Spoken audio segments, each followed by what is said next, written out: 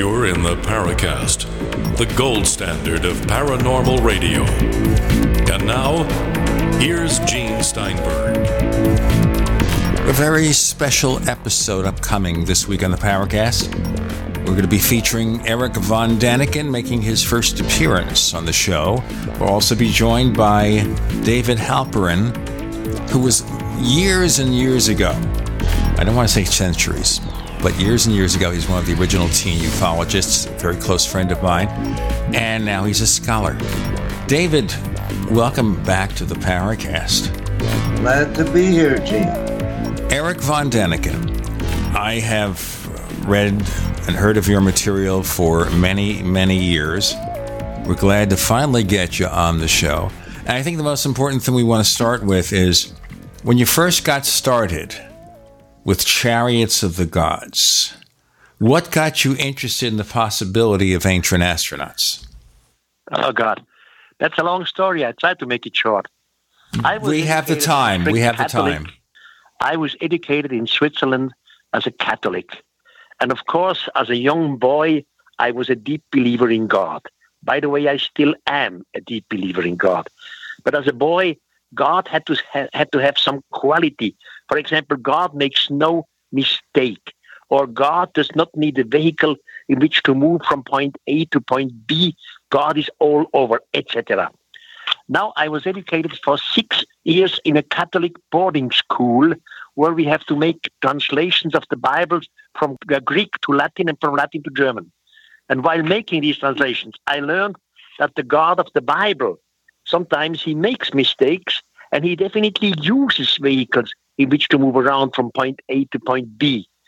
For example, in the second book of Moses, you read before the Lord descends on the holy mountain, he gives order to Moses that Moses should construct a gate around the mountain so that the people would not come close by because the people would be destroyed. So Moses constructs the gate, and the Lord descends with fire and smoke and trembling noise, and the whole mountain looked like a furnace. So I simply, as a boy, had to translate these things. I mean, a boy, 17 years old. I had to translate these things, and I had doubts in my own religious education. I wanted to know if other communities in antiquity have similar stories, or if only we Christians and Jewish have these traditions. And that was the beginning. The doubts in religion was the beginning of Chariots of the Gods. Okay, so if we're assuming here that the God depicted in the Bible is an imperfect being, what does that make that person or individual? Well, in the Bible, he educates humans. In the Bible, he even takes some humans to some space places. For example, there was the seventh patriarch, the seventh after Adam. His name was Enoch. Enoch was the seventh patriarch before the great flood. Enoch was taken up by the extraterrestrials, or a so-called God, into a mother spaceship. Of course, the Bible does never speak about the mother spaceship. They had no words in technology. They speak about he was taken into the heaven. Finally, Enoch is the first human who disappears on our solar system in a fiery chariot. Enoch left before the great flood, the earth in a fiery chariot. Now, the same Enoch is the author of a book which is not part of the Bible. The book was founded in 170 years ago in an old convent library in Ethiopia. And there in the book of Enoch, he speaks in the first person. He tells what happened to him. There were two beings coming down from space. They spoke already their language, which is not a surprise. They observed the community like ethnologists would do. They took him up into a gigantic building, which he does not call heaven. He's in there. He learns the language of the extraterrestrials. And then they teach him in different sciences. For example, the astronomer says, "You human, look out of the window. Do you see this little light out there? You humans call it the moon. But the moon has no light by itself. The moon receives his light from the sun." And then he explains him the moon phases. So why is the moon sometimes full or half full or empty, etc.? All right, you're not repeating that in biblical language. You're translating words and modernizing them. Yes, exactly. That's what I'm doing because we have to do it. You see, the biblical language makes really no sense. It's full of contradictions. Soon as you look at it with our eyes, then it makes a certain sense. That's not only with the biblical tradition, so with several other holy books of other communities. In India, we have old holy books. When you look at them with modern eyes, many stories of them make perfectly sense. So the key here is that the only way to understand it is to take the language of its time and make a good guess? Yes. Yes, that's exactly the same. You see, when someone in antiquity was taken up into heaven, we think heaven, according to tradition, is a place of happiness. Heaven is a place where the angels are. Heaven is a place where the humans after death come to heaven. They are united with God. But then you learn in holy books that at the same heaven there was a war. For example, in our Christian tradition, there was a war in heaven. One day, an archangel with the name of Lucifer came up with his people to the throne of the Almighty God. And he says, "We do not serve you anymore." Then the Almighty God asked for the help of the archangel Michael and put Lucifer out of heaven. Now, heaven in tradition should be the place of happiness. In a place of happiness where you are united with God, there is no war. There is no opposition. Everyone is happy. So we need new translations. It was not heaven, it was space. And soon as you know other traditions of other people around the world, some thousands of years ago, you find the same situation. They speak about a war in heaven, in space. David, what's your feeling about this? Well, I think I would prefer to give more respect to the perceptions of the ancients and not immediately translate heaven into space. That, No, go ahead. Yeah. By looking these old traditions with new eyes, you never lose God. Let's imagine that my point of view would be correct. So we were visited by okay. So the next questions would be, where did these aliens come from? What evolution do they have? What was their creation? You could go on and speculate and could say they were visited by another solar system. You can play back this game for millions of years. Finally, you arrive to a starting point where in every respect with religion, you say, and here is God. Here is the beginning. Here is creation. I never lost my God. I am still one of the personalities who prays every day. I'm not worried about you losing God. What I'm worried about is you're losing the ancient human beings and their perceptions.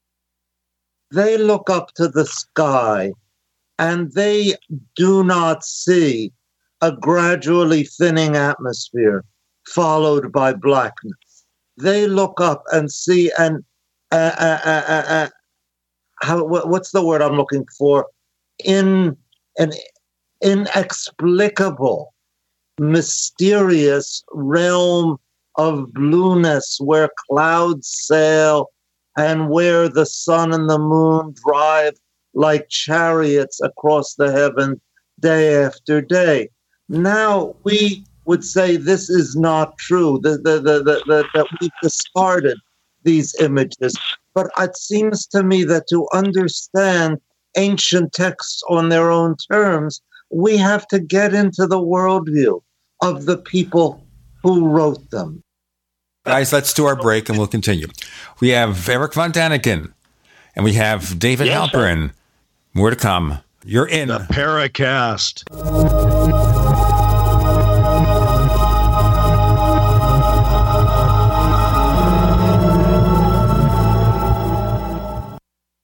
We also have swag.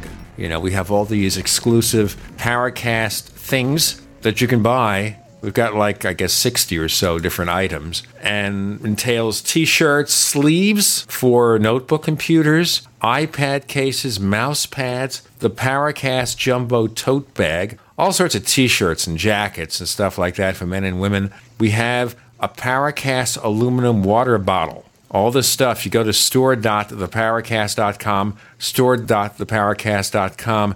What makes it special is that the items are the best quality, great T-shirts, fabrics, and they have our official logo on them. That's what makes them special, in multiple sizes and colors. We even have stuff for children, stuff for women, stuff for men. We have all sorts of sizes, like small up to X large. A lot of good stuff. That's the swag from the Paracast. You go to store.theparacast.com, stop by, and take a shopping tour. With uncertain times in the United States, it's only prudent to consider storing precious metals in a safe place outside of our borders. At Miles Franklin Limited, we have done just that for you. Partnered with the most respected storage company in the industry, Miles Franklin Limited is proud to offer the only fully insured private safe deposit box system in North America, held in Vancouver and Toronto. Send us your previously purchased precious metals, or have one of our brokers help you purchase something new. Questions? Please call one of our experienced brokers at 866-485-4346. Solid foundational storage partnered with the most respected name in security. That's Miles Franklin Limited. Celebrating our 29th year in business without ever receiving a customer complaint.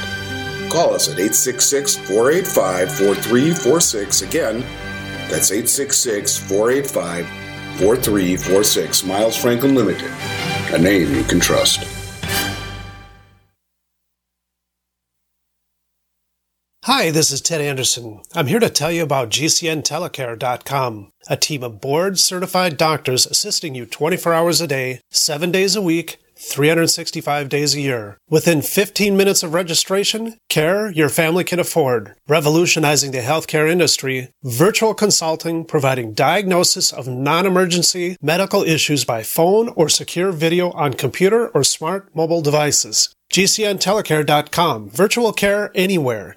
People search the internet for everything, including you. With a few clicks, information from your past can be quickly discovered, from business deals gone wrong to misleading reviews, negative articles, and unflattering images. Studies show 78% of people search for someone online before doing business with them. Will they find the real you? With ReputationDefender.com, you can establish a positive internet presence. ReputationDefender.com pioneered the field with over a decade of experience, serving thousands of successful individuals and businesses. We use patented, award-winning systems to boost positive content and suppress negative material. Don't let the internet define you. Take control of your reputation today with ReputationDefender.com. For your quick, free reputation analysis, call 800-831-0771. That's 800-831-0771. 800-831-0771. Or visit ReputationDefender.com. This is Dan Pilla. Do you owe the IRS money you can't pay? Are tax debts crippling you? I've defended people from the IRS for over 30 years. I've helped thousands, and I can help you too. I wrote the book on IRS settlement, and I'm telling you, there's no such thing as a hopeless case. Call 800-34-NO-TAX to finally get free of IRS debt. With the IRS's new programs, there's never been a better time to solve your problem. Call 800-34-NO-TAX. That's 800-34-NO-TAX, or my website, danpilla.com. We'd like to hear from you. If you have a comment or question about the Paracast, send it to news@theparacast.com. That's news@theparacast.com. And don't forget to visit our famous Paracast community forums at forum.theparacast.com. Erich von Däniken visits us on the Paracast with my old friend David Halperin. Erich, you had a comment in response to what David just said. Yes, and I fully agree with David. Of course, our ancestors, they knew nothing about astronomy. They were looking to the skies. They could not understand the stars. They could not understand where the moon is here and sometimes disappear. And that was all a world of miracle for them. I fully understand this position. But in this world of miracle, there were always so-called gods coming down. And these gods, they were teachers. They teach men in several belongings. And this is not only part of the Bible, texts of old India, of old Tibet, of Central America, etc. It's always the same story. These teachers, they give information And that's the difference between nature. Thousands of years ago, there were a natural storm or an earthquake or lightning. And our ancestors had no idea of astronomy or physics, so they believed that these natural events were gods, made by the gods. So the first religions probably were natural religions. But this does not explain why some of the beings who came down were teachers to humans.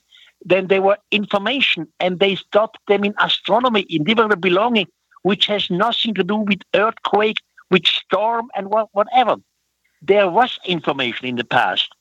And the person who knows these old texts, by the way, in the meantime, I'm 83 years old. So a person who knows these old texts, I can compare texts in the Bible with other old scriptures. I have no question, no problem with the text you quote being actual documents. I mean, you're not making these things up. At the same time, I do wonder if you're putting them in their proper place. For example, you speak of the Ethiopic Book of Enoch, in which Enoch speaks in the first person and tells his adventures. You must know that the overwhelming consensus of scholars is that these are books written in Enoch's name, a kind of imaginative fiction written probably from the 2nd century BCE onward. That this is what people imagined you would see if you were carried up into heaven. Now, if you want to argue that Enoch actually wrote this, just being solitary, just being that you're alone in this, doesn't mean you're wrong. But you do have to, it seems to me, run your readings of Enoch in competition with those of the ones that are much more widely accepted. Am I making sense? Well, I fully understand you, because I know the comments of so many brilliant theologians who explained Enoch in different ways. But do not forget, the book of Enoch is written in the first person, in the I version. He was there. And at the end, before he leaves our planet, he gives his books. He has written many books, he says.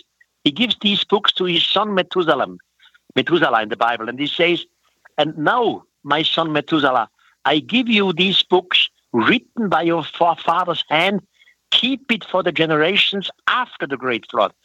Now, if someone would have taken just Enoch's name and misused it, this would all be a terrible lie. He could not say, and now, my son Methuselah, I give you these books. Keep them for the generations after the great flood. So it would all just be mixed up. I rather believe that the biggest part of Enoch are reality written by him, but in fact not everything. During centuries, always other texts have been added to Enoch, as to the other old texts, by the way, too. This happened in the Bible too. For example, in the Bible, everyone knows the story of the Great Flood.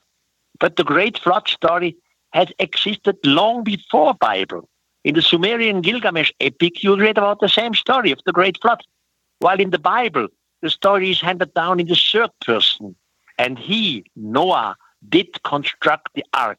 In the Gilgamesh epic of the Sumerian, it's written down in the first person. And I did construct it, etc. There are some little differences.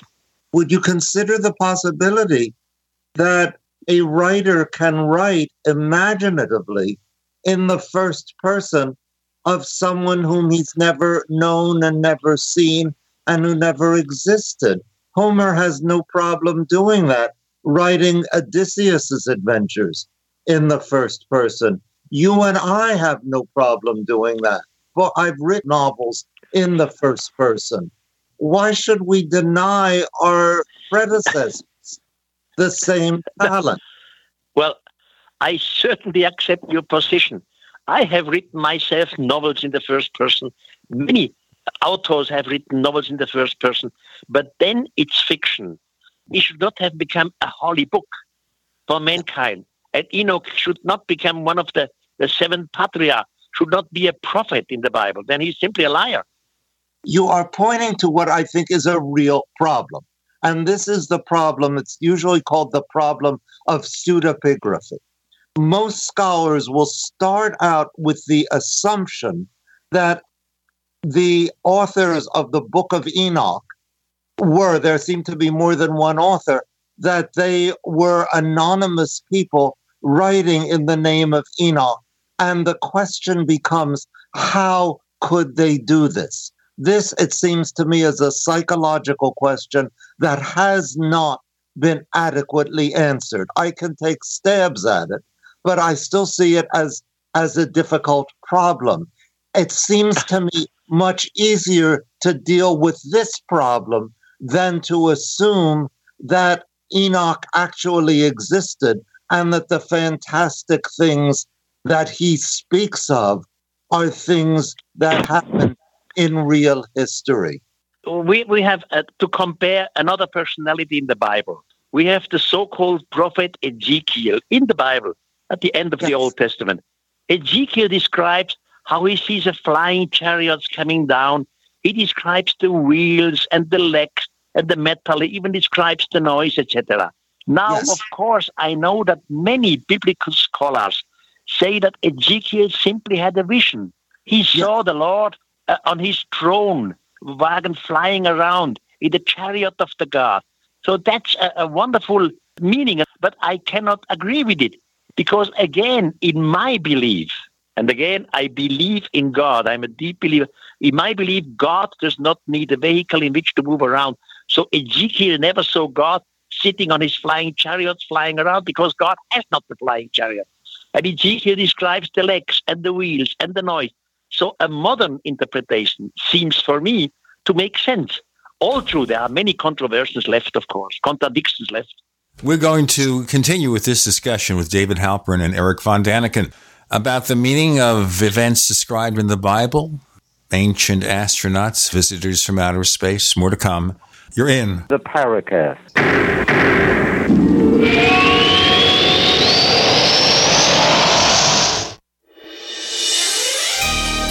Thank you for listening to GCN. Be sure to visit GCNlive.com today.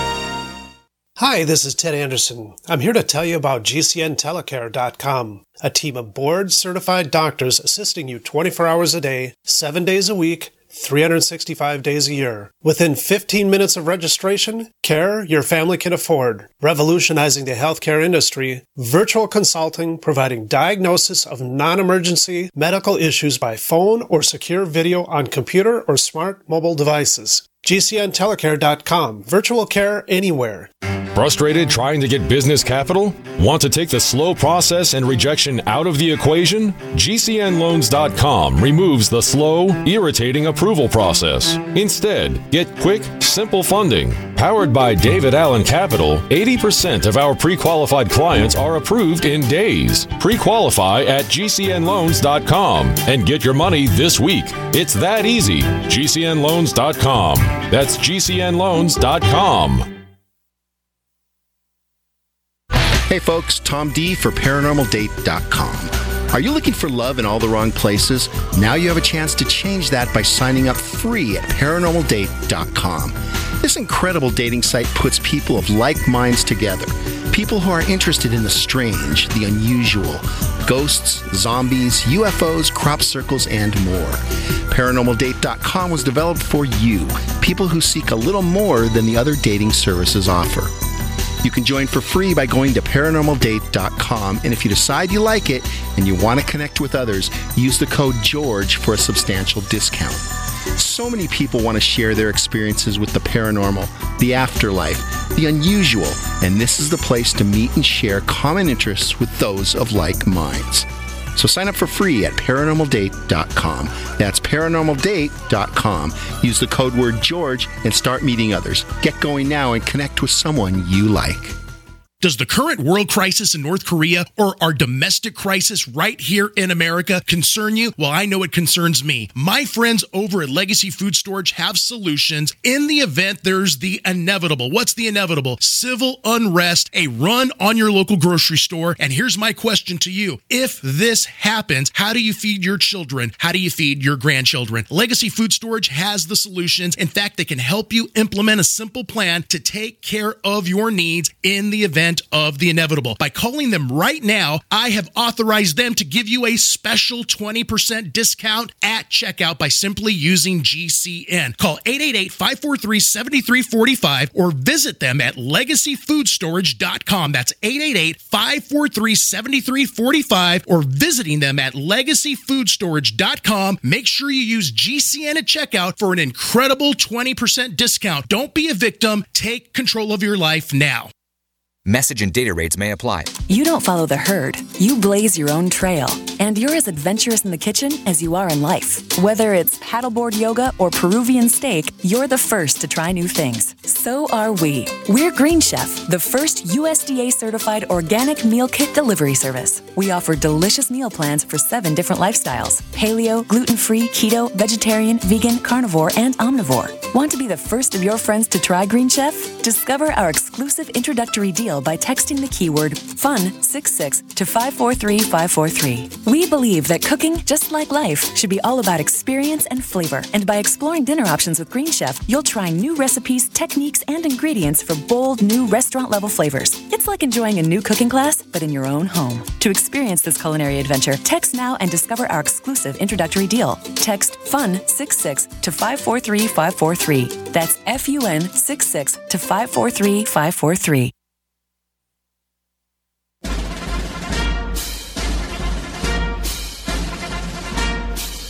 Hi, it's Grant Cameron from presidentialufo.com. You're listening to the Paracast, the gold standard of paranormal radio.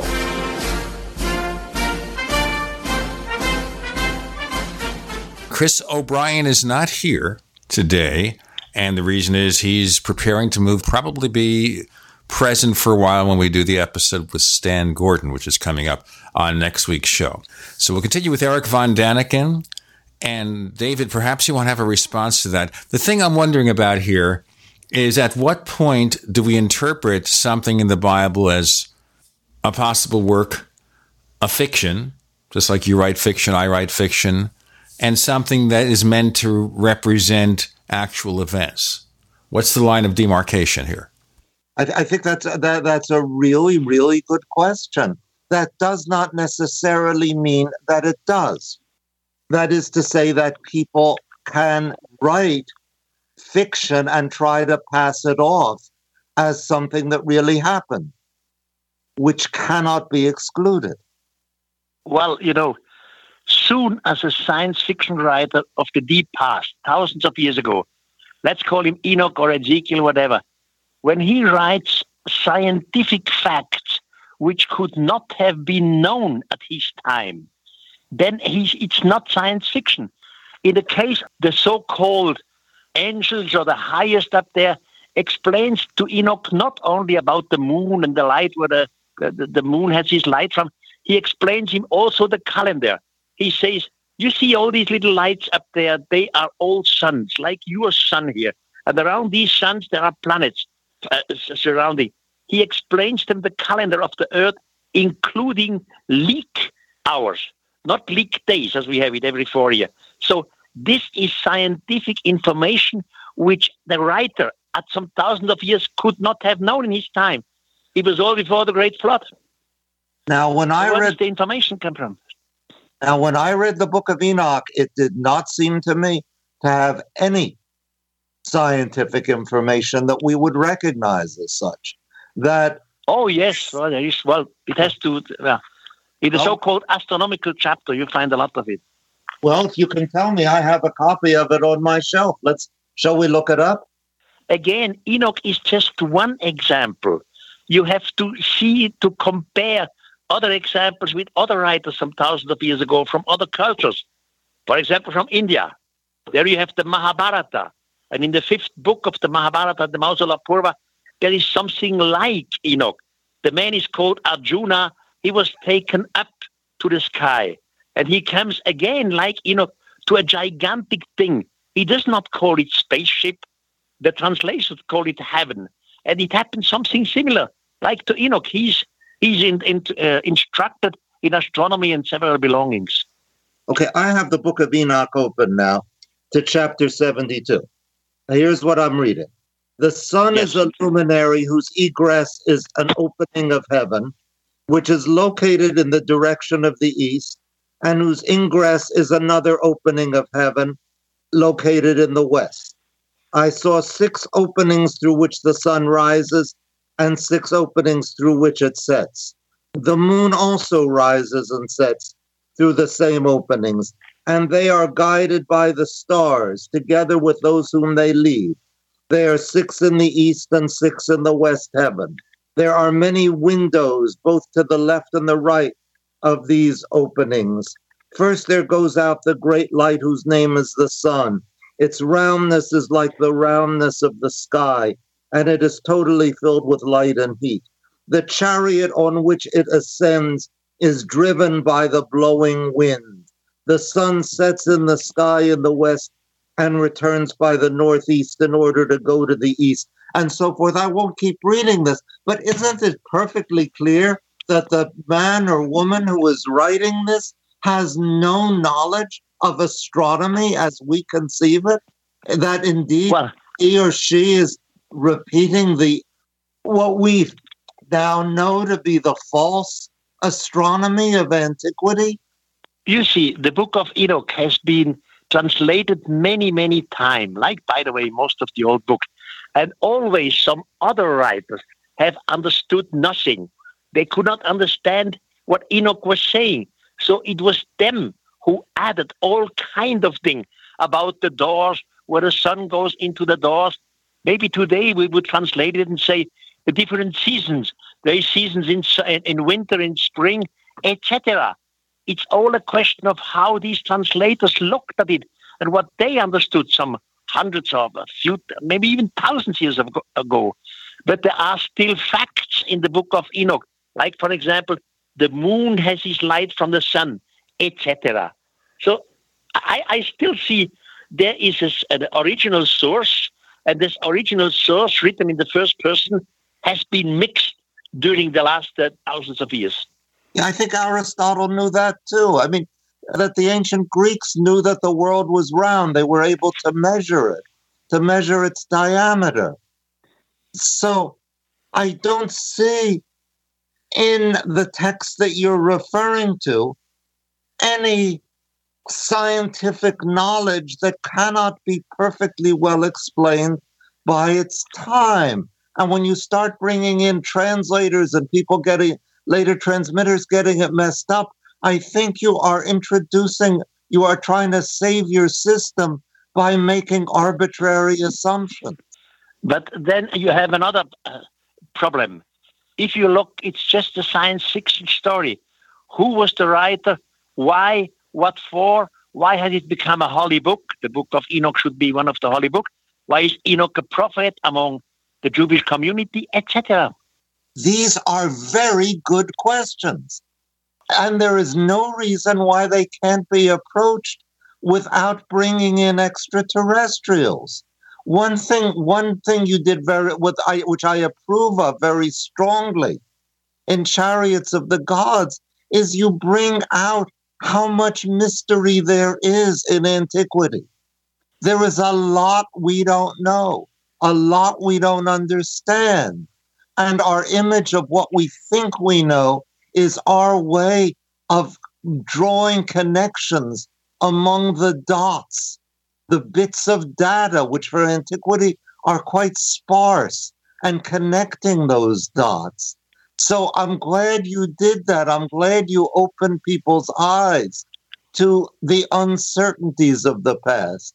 But I am bound to say that the solution that you offer, the picture that you draw of extraterrestrials intervening in human life, does not seem to me to work.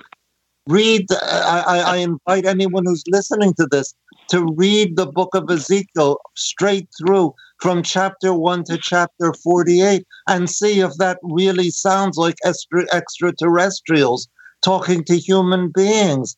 I don't think it will work at all. Let me ask you a question here before we go on. Let me ask you a question here, David, just to get your feelings about this. Do you think there's any evidence at all that we were visited in ancient times by extraterrestrials? None at all. In my opinion, but to read Ezekiel and to say these are extraterrestrials is every bit as much a conventionalization, a reduction of something truly mysterious to what we think of as conventional terms, every bit as much as saying that these are visions of God. You hear what I'm saying? Both to say it's visions of the biblical God and to say it's visions of spacecraft are both conventional reductions of something that is beyond reduction. We'll get into more of this in just a moment. Yes. Let me remind you, we have a second radio show called After the Paracast that you can hear if you subscribe to the Paracast Plus. We also give you a version of this show free of the network ads. It's a terrific package. To learn more about how you can subscribe, go to plus.theparacast.com. That's plus.theparacast.com. Chris O'Brien's The Process of Moving. We have Erich von Däniken, author of Chariots of the Gods and many other books. We have David Halperin, and we'll continue our discussion. You're in The Paracast.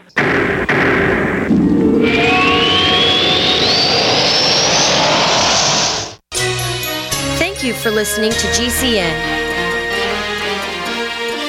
Visit GCNlive.com today. Do you need a website? Well, you can get a great deal on hosting services with Namecheap's legendary coupon code. They're offering substantial hosting discounts on shared hosting, business hosting, VPS hosting, reseller hosting, and even dedicated servers. Namecheap is preferred by millions. It's backed by a money-back guarantee. Use the coupon code LEGENDARY to cash in on the special deal at Namecheap.com, Namecheap.com. First came Attack of the Rockoids, and it was a critically acclaimed success. And now there's The Coming of the Protectors. A former military intelligence man is contacted by a space woman in a dream that turns out to be a nightmare because evil forces on her distant planet are planning to conquer the Earth. This is gripping science fiction of the classic kind. Attack of the Rockoids and The Coming of the Protectors. Find out more at rockoids.com. That's Rockoids, ROCKOIDS.com. Hawaii was a wake-up call. Don't be caught without a disaster shelter.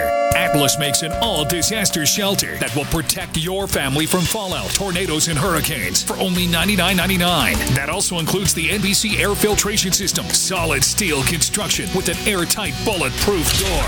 That's right, for $99.99 and up. Call 1-855-4BUNKER or go to iwantthatshelter.com. Atlas Survival Shelters, the world leader in fallout shelters. Hunters, anglers, campers, and survivalists. Get back to nature. Expand your horizons with the highest quality, most versatile, unique slingshots and sling bows on the market at slingbow.com. Slingbow products are compact and models start from just $17.98. They're perfect for your bug-out bag or storing in your vehicle. Give yourself and your loved ones the excitement and tradition of Slingbow, a new frontier in archery and truly modern twist on this primitive survival tool. Feel the thrill only at slingbow.com. Fully cooked, ready-to-eat bacon. I'm talking thick, meaty, center-cut presidential bacon. Savory and delicious. I buy some, I use some, I store some. Awesome. No refrigeration needed with a 10-year shelf life. NASA-packed technology. Bacon. Fully cooked, fully hydrated, ready to eat right from the packed bacon or warm and served. Life-saving, ready-to-eat bacon. 10-year shelf life bacon. Ships free at fullycookedbacon.com. Fullycookedbacon.com. Are you happy washing your hands with harsh chemicals? Are you happy doing laundry with detergents? Are you happy paying high prices? Find your happiness with Pure Soap. These all-natural, earth-friendly Pure Soaps are the very best you've ever used. Buy in bulk. Get a 12, 36, or 48-month supply. Or get items individually and still save big. You're getting soap products twice as good as what you're using now. Earth-friendly and natural soaps. Your family deserves the best. Happiness is 5starsoap.com. Why not put your money up the drain for a change? See them at 5starsoap.com or call 1-800-340-7091 for a catalog. Cal Ben Soap Company can save you thousands of dollars and give you good old-fashioned real soaps that are triple concentrated. Soaps made from vegetable and coconut oils. See their full selection of soaps at 5starsoap.com. That's F-I-V-E starsoap.com. Or call 1-800-340-7091 for a catalog. Water is the single most important thing your body needs, so you want to be sure it's the best for you and your family. Since 2005, thousands have depended on Berkey purified water. The Berkey Guy provides the lowest priced filtration systems in every size. For incredibly delicious water now and in an emergency, get to GoBerkey.com or call 877-886-3653. 877-886-3653. GoBerkey.com. Hi, this is James Fox from Chasing UFOs. You're listening to the Paracast, the gold standard of paranormal radio. Erich von Däniken making his first appearance on the Paracast. I assume at this point, having heard David Halperin's response, you have some more to say. Go ahead, please. Of course. I have just a new book on the American market. It's called The Gods Never Left Us. And there, in the last chapter, I compare at least 30 different mythologies which are all in prehistoric times, mythologies of people where no one has an information from the other. For example, in the South Sea, in the South Pacific, there are cultures existing, and they have their myths and traditions. And it is funny, some of their myths are similar to the one, for example, in the rest of the world. Let's call it in Finland, or the old German myths, or the Greek myths. But all these communities had no contact in them. Why they all came to the same idea? That in the beginning there was a chaos. Out of the chaos, some gods descended. The gods created humans according to their own image. And this is not one myth. This is all over the world. I just made this comparison in my new book. So I understand the position of the believing people. And we have really one situation. You see, on this planet, we have two points to look at these old things. We have a religious point. According to the religious point, it is God, and God created everything. There's a crown of creation. He made finally us. But then we have a scientific point. The science says it's all evolution, but we are the top of evolution. Now, in both versions, if we look at it at the religious point, the crown of creation, or scientific, the top of evolution, in both cases, we look at ourselves as the greatest. Something like us does not exist. And I think this view is wrong. In my view, although I cannot prove it, in my view, the universe is full of life, and we have been influenced by extraterrestrials. Again, I would say, try reading the book of Ezekiel from beginning to end and run the extraterrestrial theory on that. I think you're going to find a lot of problems with it. Ezekiel is taken into the Jerusalem temple. He's shown abominations there. What are the abominations? Worshipping the sun, the women weeping for Tammuz. Why should extraterrestrials care about these things? In the book of Ezekiel, there are incredible stories which obviously have nothing to do with the original Ezekiel. The original Ezekiel is like a skeleton. When he describes the flying chariot, he describes, as I said before, the wheel and the noises, etc. This is the skeleton. And later on, because people could not understand what Ezekiel was saying, they added all kinds of things.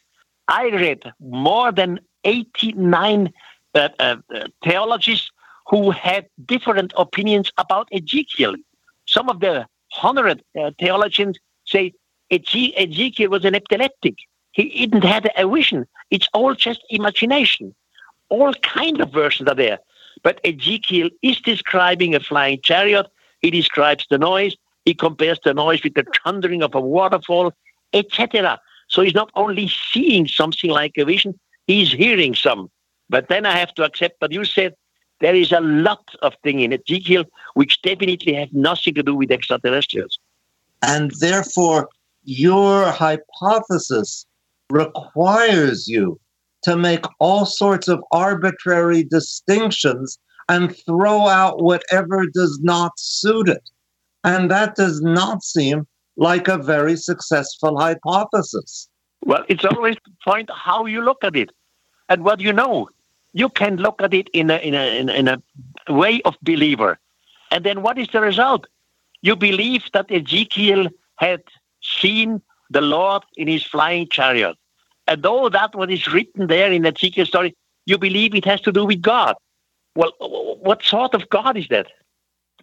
Or else you can say that what you are reading in Ezekiel is the projection of a man, part of a small nation that has gotten very badly banged up in the great power struggles of the time, who has endured the trauma of being driven into exile, and who has projected on the basis of his own traumas a being that is the cause, the explanation, and the possible solution of them.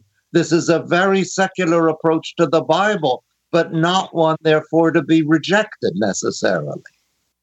Well, of course, I respect the answer of the believers, but I have a different opinion. I'm a seeker for God, for the real God. I never understood God, although I pray to God every evening. But that, what I find in the old books about God, cannot be God, what I think is God. God would use a vehicle. God would come down on the mountain with smoke and fire and loud noise, etc. I don't believe this sort of God. But if so I'm looking... Sorry? Yes, so I'm looking for other possible answers. And the modern point of view is quite a possible answer, soon as you compare it with other writings around the world. If you look it only at the Bible, like Ezekiel or maybe like Enoch, then it's definitely not enough. Then I have to agree what you suggest here. I think that you very much underrate the value, the capacity of the human imagination.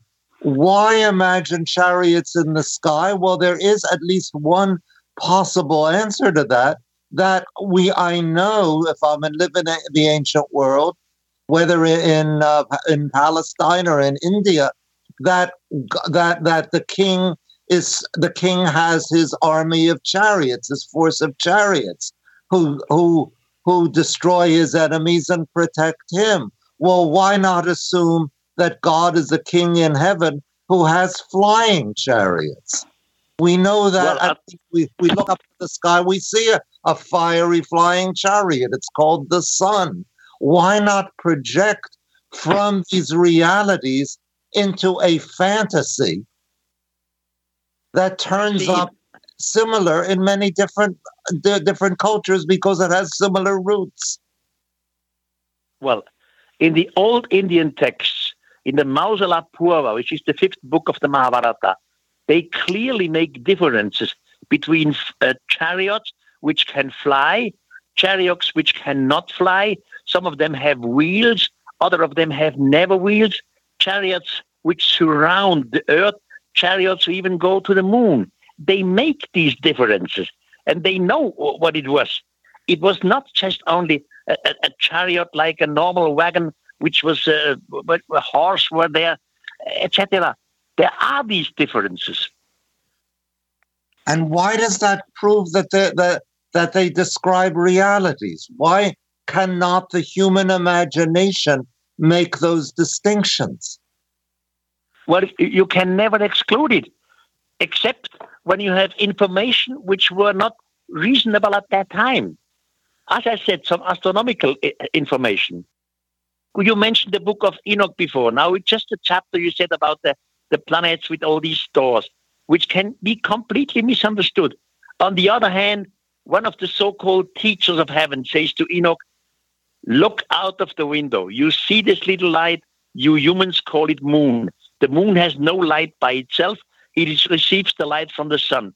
So this is an information which could not have known by some scientific writer some thousands of years ago.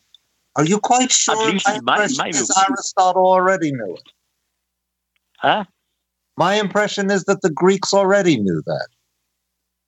Well, the Greeks were brilliant. We know, I know Greek traditions. And as you said before, the Greeks know about the round earth and a lot of things. But the Greek also their flying machines. God Apollo comes down to Delphi in a flying chariot. God Apollo flies to the land of the Hyperborean in a flying chariot. In some of the Greek myths, God comes out of the sea and goes into the sky. So it's all fantastic stories. Or the god Zeus in the Greek mythology, he has constructed some sort of robot. This robot was called Talos. Talos was surrounding every day the island of Malta. And whenever someone wanted to visit Malta who was not accepted there, so Talos, the robot, shot the enemy or whatever was the visitor down. He could not reach Malta. So it's mythology, of course.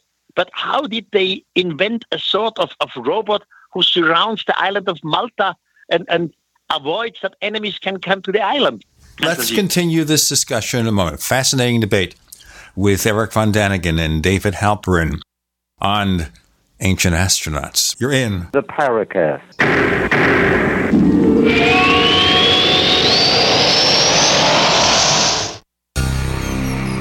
Thank you for listening to GCN. Visit GCNlive.com today. Attack of the Rockoids has been well received by critics and readers alike. It's a thrill-a-minute story you'll never forget. A former U.S. military intelligence officer is haunted by intense dreams about a beautiful woman pleading for his help after a terrible battle in outer space. But the dreams turn out to be true and thrust him into a telepathic love affair with a woman whose faraway planet is intent on destroying the Earth. And now the gripping tale continues in The Coming of the Protectors. It's the second book of the Rockoids trilogy, a galaxy-spanning adventure that pits our hapless heroes against powerful, fanatical enemies that threaten the lives of freedom-loving beings everywhere. Attack of the Rockoids and The Coming of the Protectors. Classic science fiction at its best, available now. For more details, visit rockoids.com. That's ROCKOIDS.com. You've been hearing Dr. Wallach talking about 90 essential nutrients, keeping the body healthy.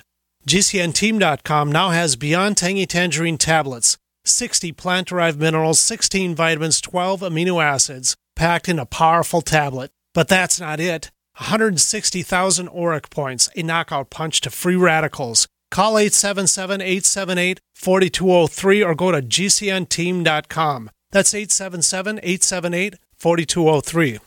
It's a no-brainer. A Big Berkey water filter is the one you need, period. You need a water filter that removes chlorine, fluoride, pharmaceuticals, BPA, and other endocrine disruptors, pesticides, bacteria, viruses, and much more, right? And does it all at only 2 cents per gallon. Get the original and most trusted name in gravity water filtration, Big Berkey. And now GCN listeners receive 5% off ceramic filter systems using code GCN. Call or click 1-877-99-BERKEY or BigBerkeyWaterFilters.com. That's 1-877-99-BERKEY.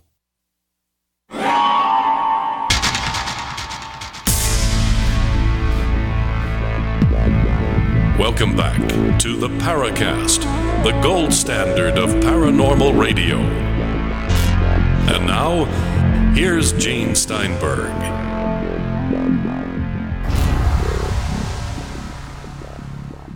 We continue with Erich von Däniken and David Halperin, and this is a fascinating discussion going back and forth into myths and legends, biblical texts, trying to see what really happened.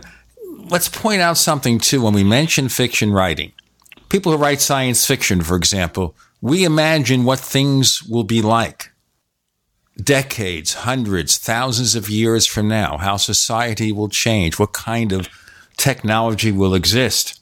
I would certainly think that any intelligent people, even those who aren't as sophisticated as we are with technology, could imagine in their own way what the future might bring. David? What is the question here? I just want your comment about that. The point, being here that if someone's writing a work of fiction, regardless of what era they live in, they can certainly imagine what the future might be like, or things that aren't invented, what they may be like. Yeah, I think there are limits to how much they can get beyond their own culture and the realities of that culture. So I think we have to try to ask, how could these myths have been reflections of what was people's earthly reality?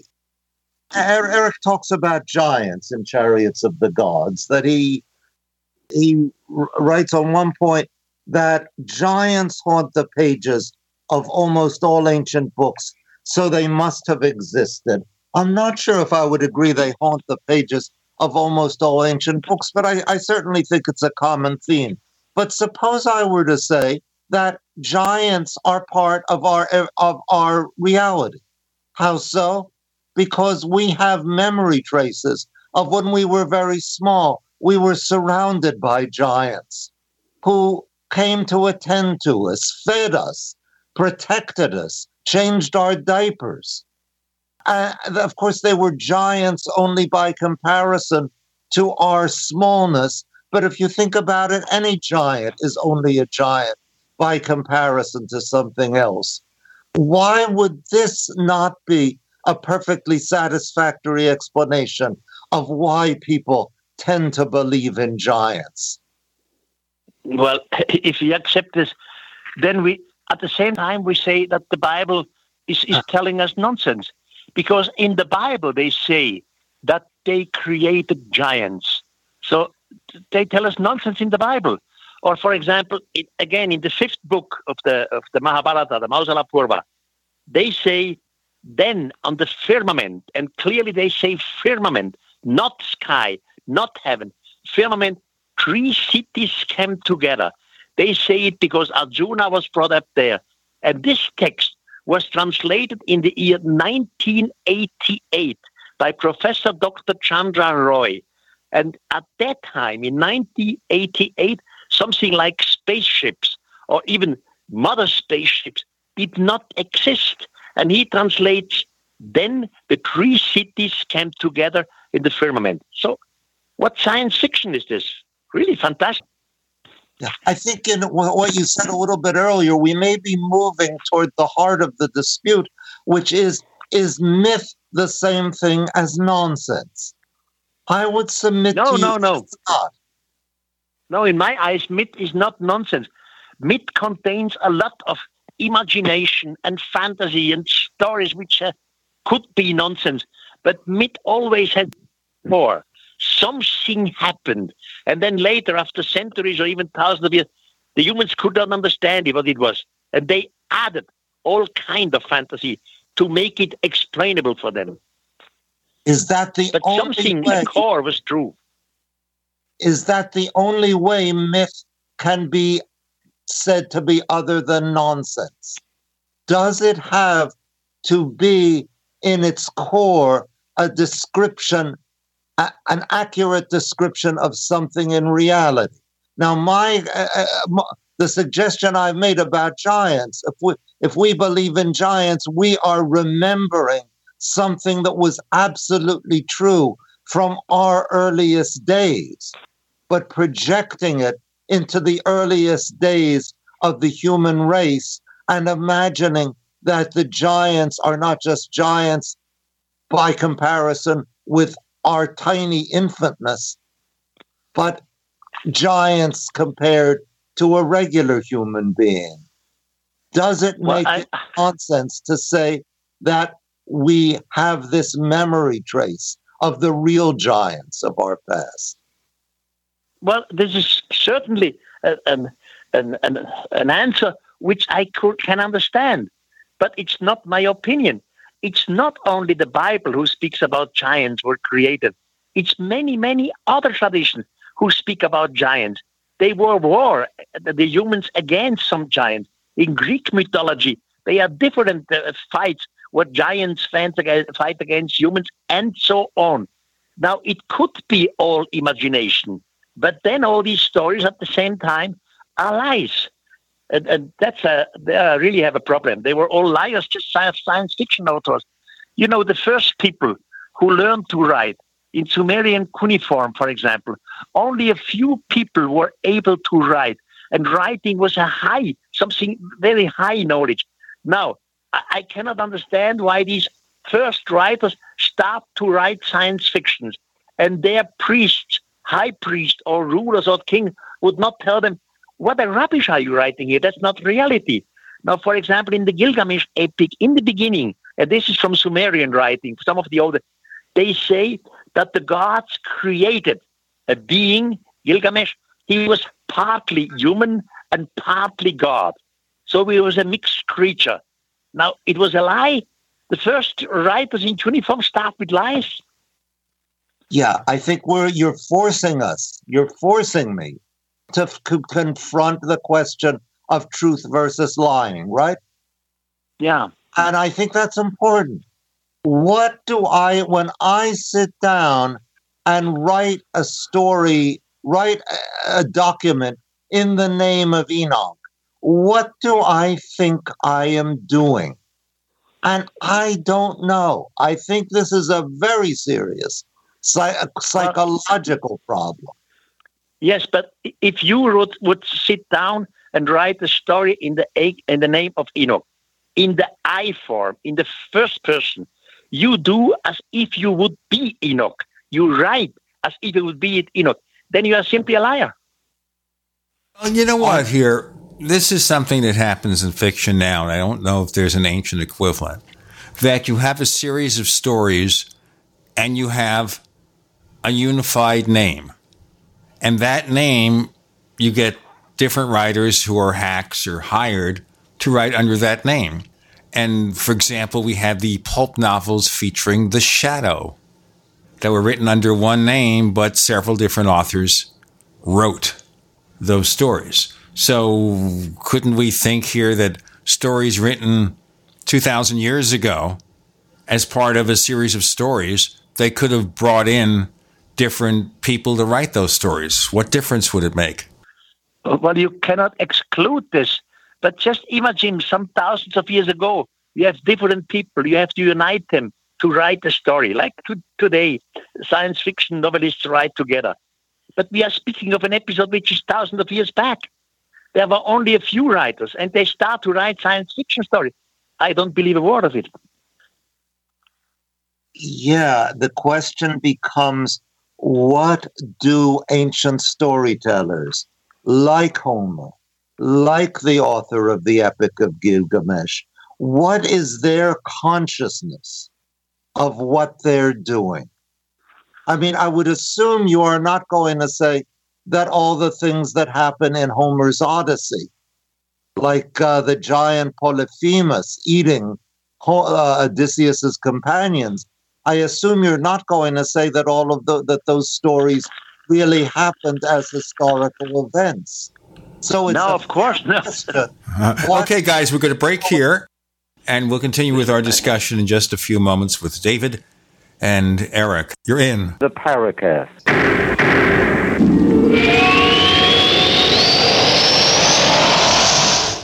Neighbors, we've made such a deal with HelloFresh, and it means that everyone listening to this show can receive $30 off your first week of deliveries when you go to HelloFresh.com and use the offer code Paracast30.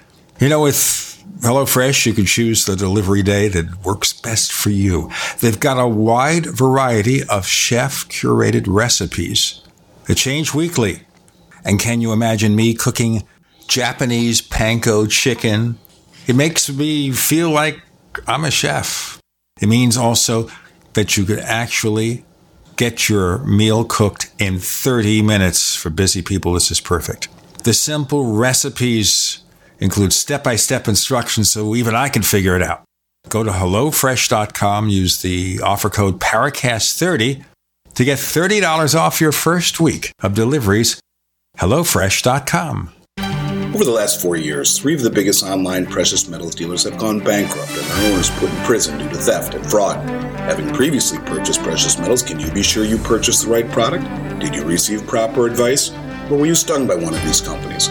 Miles Franklin has been in business for 29 years without receiving any material customer or regulatory complaints ever. Maintaining an A-plus Better Business Bureau rating and residing in Minnesota, the only state in America that regulates the precious metals industry, making doing business in precious metals with Miles Franklin the safest choice, bar none. Call us at 866-485-4346 and let us review your portfolio at no commitment whatsoever. Again, that's 866-485-4346. Get the peace of mind you deserve in working with a precious metals company with a reputation like Miles Franklin. Again, that's 866-485-4346. Miles Franklin Precious Metals, the name you can trust.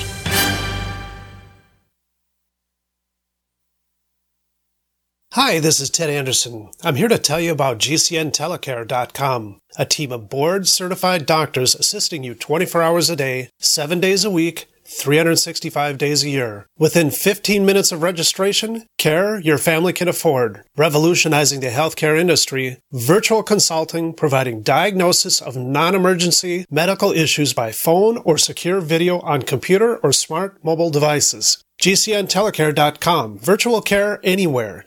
Heart disease is on the rise. Clogged arteries, high blood pressure, and high cholesterol levels may not be fully detected by you, but the symptoms are there. Loss of energy, blood sugar spikes and drops, poor circulation, and irregular heartbeat are just a few of these that can alert you that something is wrong. Hear how Heart and Body Extract is making a difference in thousands of people's lives across America. My blood pressure has normalized. My diabetes has totally improved. Everyone is telling me now how much healthier I look, and I'm telling everyone how much healthier I feel. I recommend Heart and Body Extract to everyone. Anybody over 40 in the North American continent should be using this product as a preventative to keep their cardiovascular system healthy. Order your 2-month supply today by calling 866-295-5305. That's 866-295-5305. Or order online, hbextract.com. Heart and Body Extract, 866-295-5305 or hbextract.com. Hunters, anglers, campers, and survivalists. Get back to nature. Expand your horizons with the highest quality, most versatile, unique slingshots and sling bows on the market at slingbow.com. Slingbow products are compact and models start from just $17.98. They're perfect for your bug-out bag or storing in your vehicle. Give yourself and your loved ones the excitement and tradition of slingbow, a new frontier in archery and truly modern twist on this primitive survival tool. Feel the thrill only at slingbow.com. We'd like to hear from you. If you have a comment or question about the Paracast, send it to news@theparacast.com. That's news@theparacast.com. And don't forget to visit our famous Paracast community forums at forum.theparacast.com. Erich von Däniken has to go shortly, but we have a lot to talk about with David Halperin, so let's continue with that. Erich? Yes? Go ahead, please. Any further comments? As you know, I have published so far 40 books. And in these 40 books, I tried to bring the case forward that our planet was visited by beings, extraterrestrial beings, some thousands and thousands of years ago. And I, of course, know we can never prove this today completely in a scientific manner. We make assumptions because of many texts which different people have written around the world some thousands of years ago. Now, I accept the possibility that a lot of it was fantasy, was just science fiction. But in the beginning of writing, the writers were serious people, and I don't think that they started to write with science fiction story. You see, we have, for example, a Gilgamesh epic. And in the Gilgamesh epic, they also describe about the Great Flood, which later is part of the Bible when Noah constructed the ship. Now, for example, in South America, in today's Colombia, is a tribe called the Kogi. I visited the Kogi. They have wonderful mythology, and they bring the same story as in the Bible, as in the Gilgamesh epic, about the Great Flood. Now, in South America, today's Colombia, they had no contact with Far East. How did they come to the same story? They had the same teacher. And both, by the way, the Gilgamesh epic and the ones from South America, from Colombia, the Kogi, they say that after the great flood, the gods descended again from the sky. Or in the old Egyptian pyramid texts, you have so many assumptions and connections with stairways to heaven, going up to heaven. The Pharaoh wishes to go to the next world. Now, of course, I know our today's scientific answer. They feel it was just imagination. They had the wish to dream that a life after death, they could go there to other worlds and visit it. I understand this, but I do not agree, because the descriptions sometimes are too precise in these old texts, and I rather prefer a modern point of view.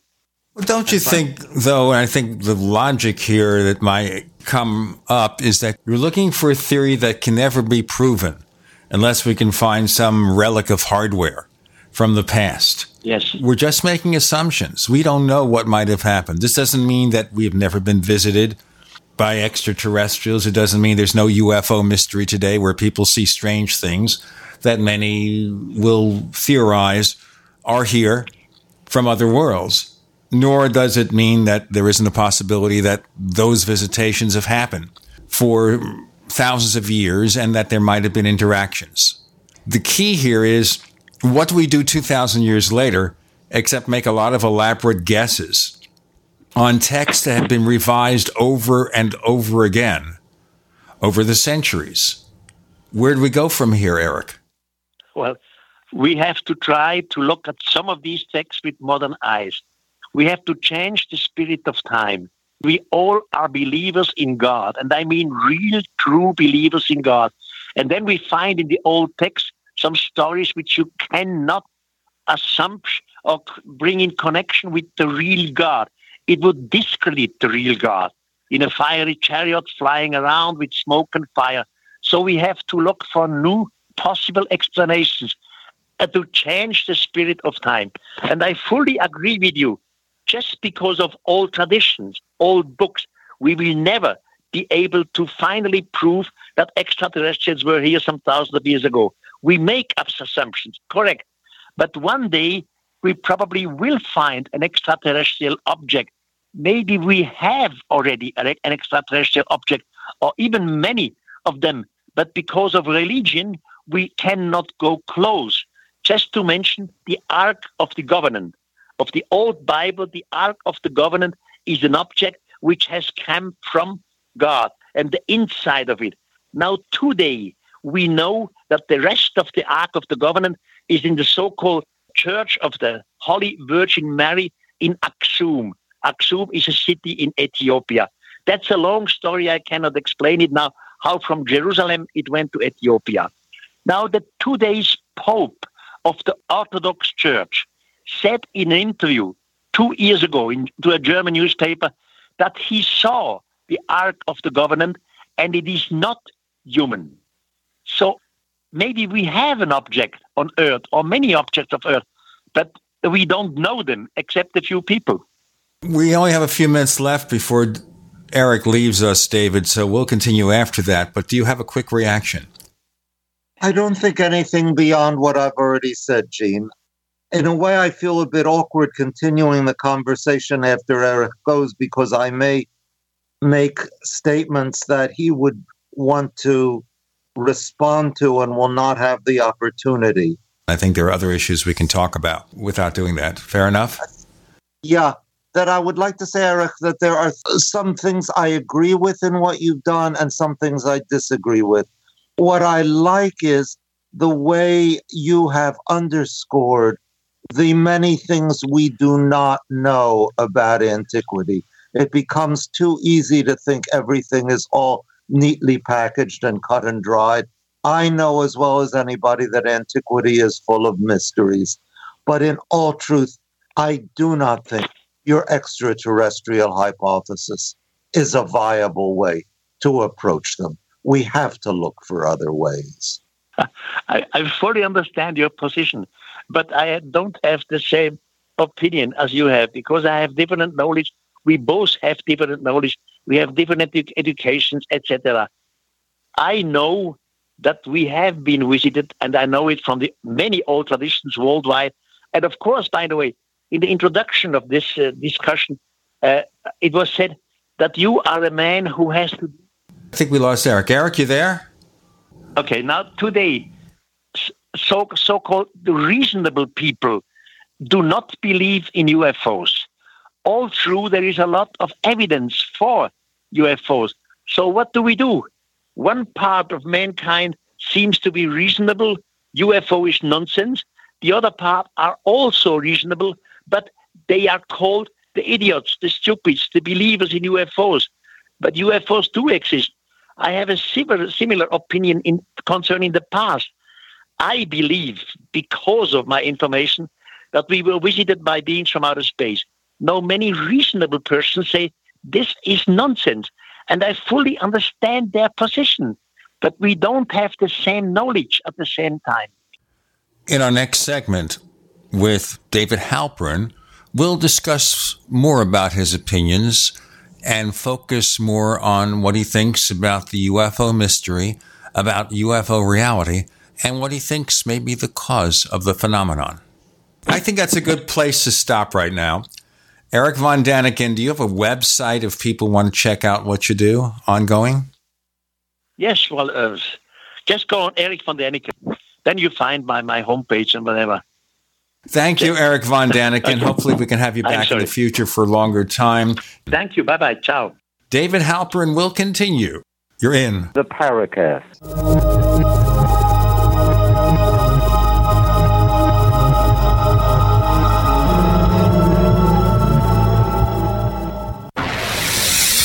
You are listening to GCN.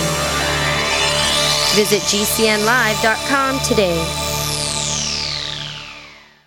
Water is the single most important thing your body needs, so you want to be sure it's the best for you and your family. Since 2005, thousands have depended on Berkey purified water. The Berkey Guy provides the lowest priced filtration systems in every size. For incredibly delicious water now and in an emergency, get to GoBerkey.com or call 877-886-3653. 877-886-3653. GoBerkey.com.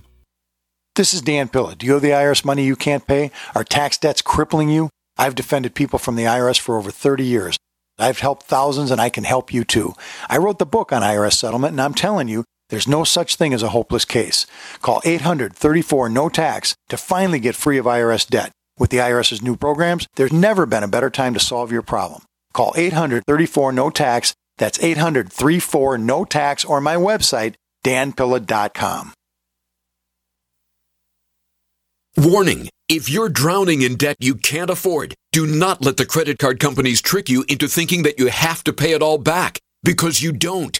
What the credit card companies don't want you to know is that there's actually a way to get debt-free without paying off your entire debt or going bankrupt. If you have $5,000 or more in credit card debt, you now have the right to let us settle that debt for a fraction of what you owe. For free information, call Credit Associates now. 1-800-959-5759. We'll even show you how much money you could save. If you can't afford to pay off all your debt, do not let the credit card companies trick you into thinking that you have to. Call Credit Associates now for free information on how to get debt-free faster than you ever thought possible without debt consolidation or bankruptcy. We depend on your success and offer a guarantee, so there's no risk. For free information, call now. 1-800-959-5759. That's 1-800-959-5759. 1-800-959-5759.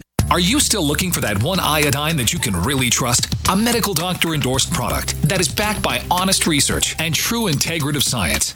Then search no further.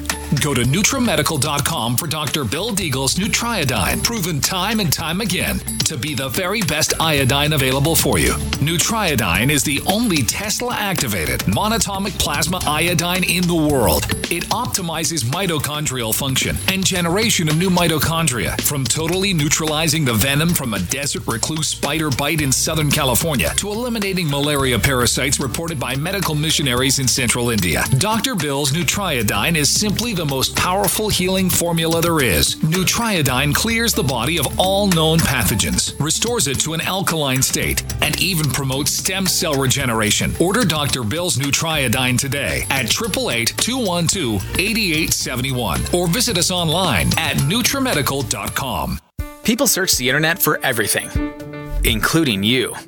With a few clicks, information from your past can be quickly discovered, from business deals gone wrong to misleading reviews, negative articles, and unflattering images. Studies show 78% of people search for someone online before doing business with them. Will they find the real you? With ReputationDefender.com, you can establish a positive internet presence. ReputationDefender.com pioneered the field with over a decade of experience, serving thousands of successful individuals and businesses. We use patented, award-winning systems to boost positive content and suppress negative material. Don't let the internet define you. Take control of your reputation today with ReputationDefender.com. For your quick, free reputation analysis, call 800-831-0771. That's 800-831-0771. 800-831-0771. Or visit ReputationDefender.com. Hi, this is Don Ecker, and you are tuned into the Paracast. Let me tell you what, you're going to hear stuff here that you probably won't hear anywhere else. Hear that, George Snorri? So David Halperin continues, and for the first half of the Paracast, we had Erich von Däniken, and they restricted us to half the show because they have him under a very tight leash to the number of things he could do, but we hope to have him back for more time in the future. This has turned out to be a real fascinating debate with David Halperin. I think it would be nice for our listeners now to know more about you and how you became so knowledgeable about biblical history. Could you kind of give us a bit of your background, David? Yeah, I began reading the Bible when I was 12 and became fascinated with it and kept on reading it and kept on studying it. At about the same time, I became fascinated by UFOs and was, like Eugene and like many of us in those days, a teen ufologist. I gave up ufology when I went to college. I began to learn ancient languages, pursued my knowledge of the Bible, but found I kept coming back to UFO-related topics, like the vision in the first chapter of Ezekiel, and traditions like the one Erich referred to about the Enoch's ascension to heaven, and stories of otherworldly journeys and heavenly ascents, which I came to realize after a while were my own ufology in a more conventionally respectable guise. My project now is to understand not only what UFOs meant to me 50-some years ago, but what they mean to all of us, and how we can stake out a third position to say they are neither real vehicles flying around the sky, nor are they nonsense. When we look at theories like ancient astronauts, and obviously Erich von Däniken was one of the later people to do that. We had Brinzilla or Trench, we had Desmond Leslie, and others. Where did people decide to get this kind of connection? Was it because they're reaching into UFO history, saying, well, if we're being visited now by UFOs, how far back does it go? Is that what led them to theorize about ancient astronauts? I don't know. And it's a really, really, really good question. I don't know if you're familiar, Gene, and I can turn on the, I'm reaching now for the actual document. If I turn on the camera, I can show it to you, that I'm holding up here. Can you see it? It's an article called The Four-Faced Visitors of Ezekiel. You just have to move it to what my left would be. There, I see it. Now, it's authored by Orton? Arthur Orton. It was published in Analog Science Fact Fiction in March of 1961. It is, in my opinion, one of the finest things ever written in the ancient astronaut genre by a man who, as far as I know, had no interest in UFOs. He was involved in the space program, and he gave the first chapter of the Book of Ezekiel an extremely careful reading, concluding that what Ezekiel was describing was the visit of human-like extraterrestrials wearing backpack helicopters. Now, I don't agree with his conclusions, and I think he brings out what is the basic flaw of this approach. But I must say I have the most immense respect for the care and respect with which he treated the Book of Ezekiel. And he's somebody from completely outside the UFO tradition. So the question you pose as to the, let's call it the genealogy of the whole idea of ancient astronauts, I think is a really good one. Well, it's certainly a viable thing to theorize about, but I think the same problem I see here, and certainly what Erich von Däniken says, and we're not asking him or expecting him to respond since he's not here, and that is, in general, looking at this in general, we have these ancient documents, and we could reach and make them, in many ways, express anything we want, really. There's a wide range of interpretations, and I suspect, in large part, and we're not criticizing any particular religion here, a lot of these texts have been manipulated over the centuries for political reasons, as much as anything else. Yeah, manipulated in the sense of being used for political reasons. Sure. Yeah, because I think that there's a limit to how they've been changed. A lot of people work on the assumption that there's been so many errors in copying, so much insertion in these texts, so much mistranslation, that we really can't know what they originally said. I think this is a little bit too skeptical. I think we have, certainly for the Book of Ezekiel, we have a pretty good sense of what that book originally said. There seems to be very little question that at least the bulk of it was written by the person it claims to be written by. There probably are some later insertions in it. So I wouldn't want to go too far in saying, in talking about our uncertainties with these texts. Obviously, there's no way ever to get the full version unless we can travel back through time. Yeah, and there's no way to see what really happened. And that's something we need to keep very clearly in mind. Is there any way at all to be able to focus more on the original meaning? Because that has to be what's closest to the truth. Yeah, we can try, say, to put the Book of Ezekiel in its ancient context. Let me hold something else up if I can grab, and I'll turn the camera on again. Okay, he's going to show me something. Which will I describe? Of course, we don't have the ability to present a video version of this show, although this might be the one time we could possibly do it, or maybe we can have David back to do that. Okay, what are you showing? I think it's better if you move it farther away from the camera, because I can see it better. Yeah, even farther, right. And now let me see the other page.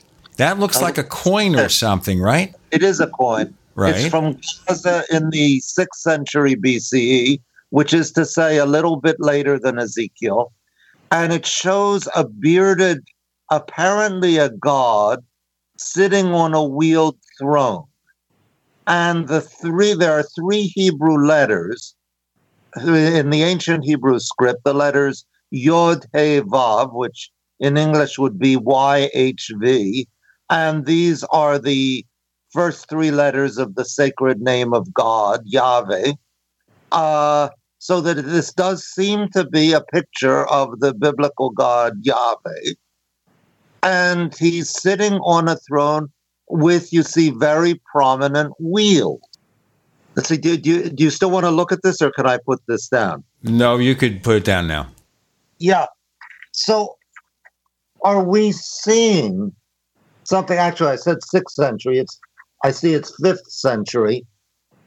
Is this winged chariot, the chariot has wings as well as wheels, is this winged chariot the thing that Ezekiel describes in the first chapter of his book? And I think there has to be some connection, and yet it's not quite identical. I mean, we can see one wheel, and presumably there's a second wheel at the other end of the axle. An ancient chariot had 2 wheels. Let me break it here. We'll describe the chariot and what that might mean in our next segment with David Halperin. I'm Gene Steinberg. You're in the Paracast.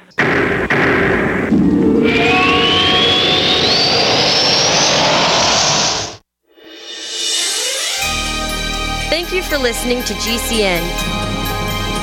Be sure to visit GCNlive.com today.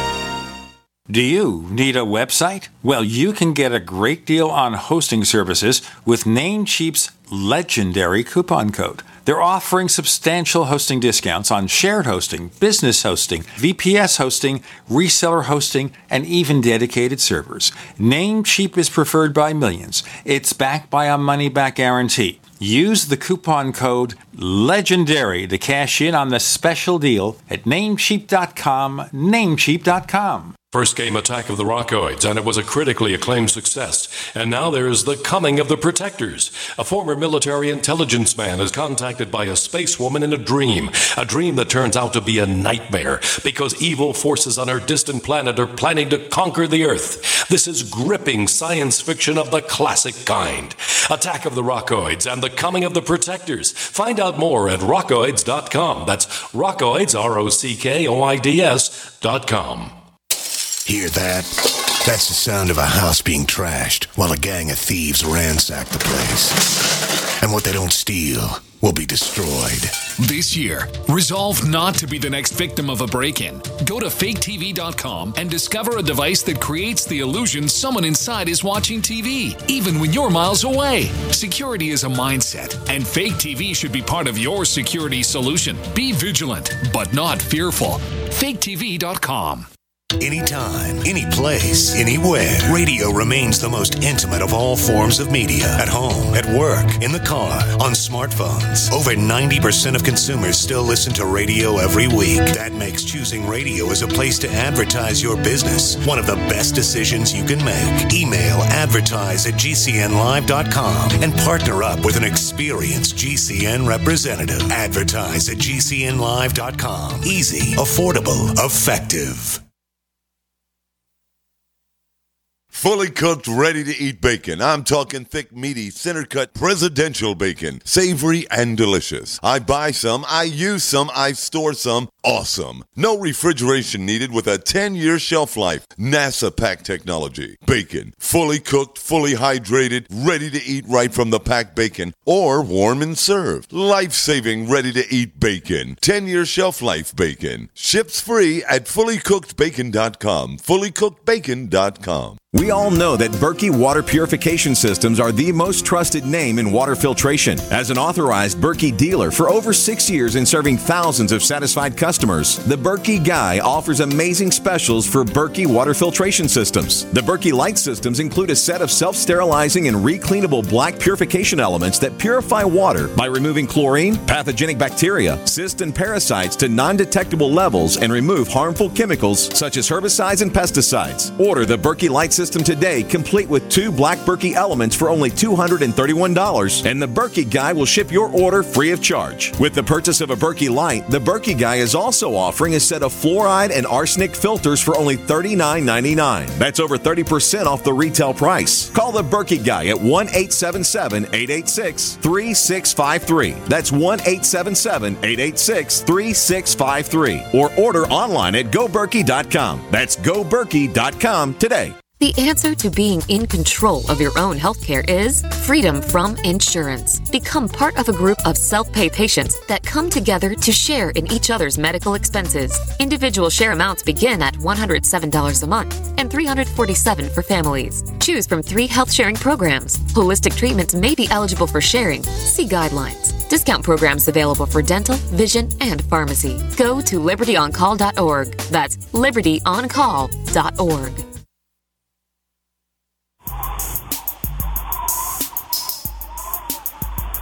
Hey, this is Marie D. Jones, the author of This Book is from the Future, and you are listening to the Paracast, the gold standard of paranormal radio.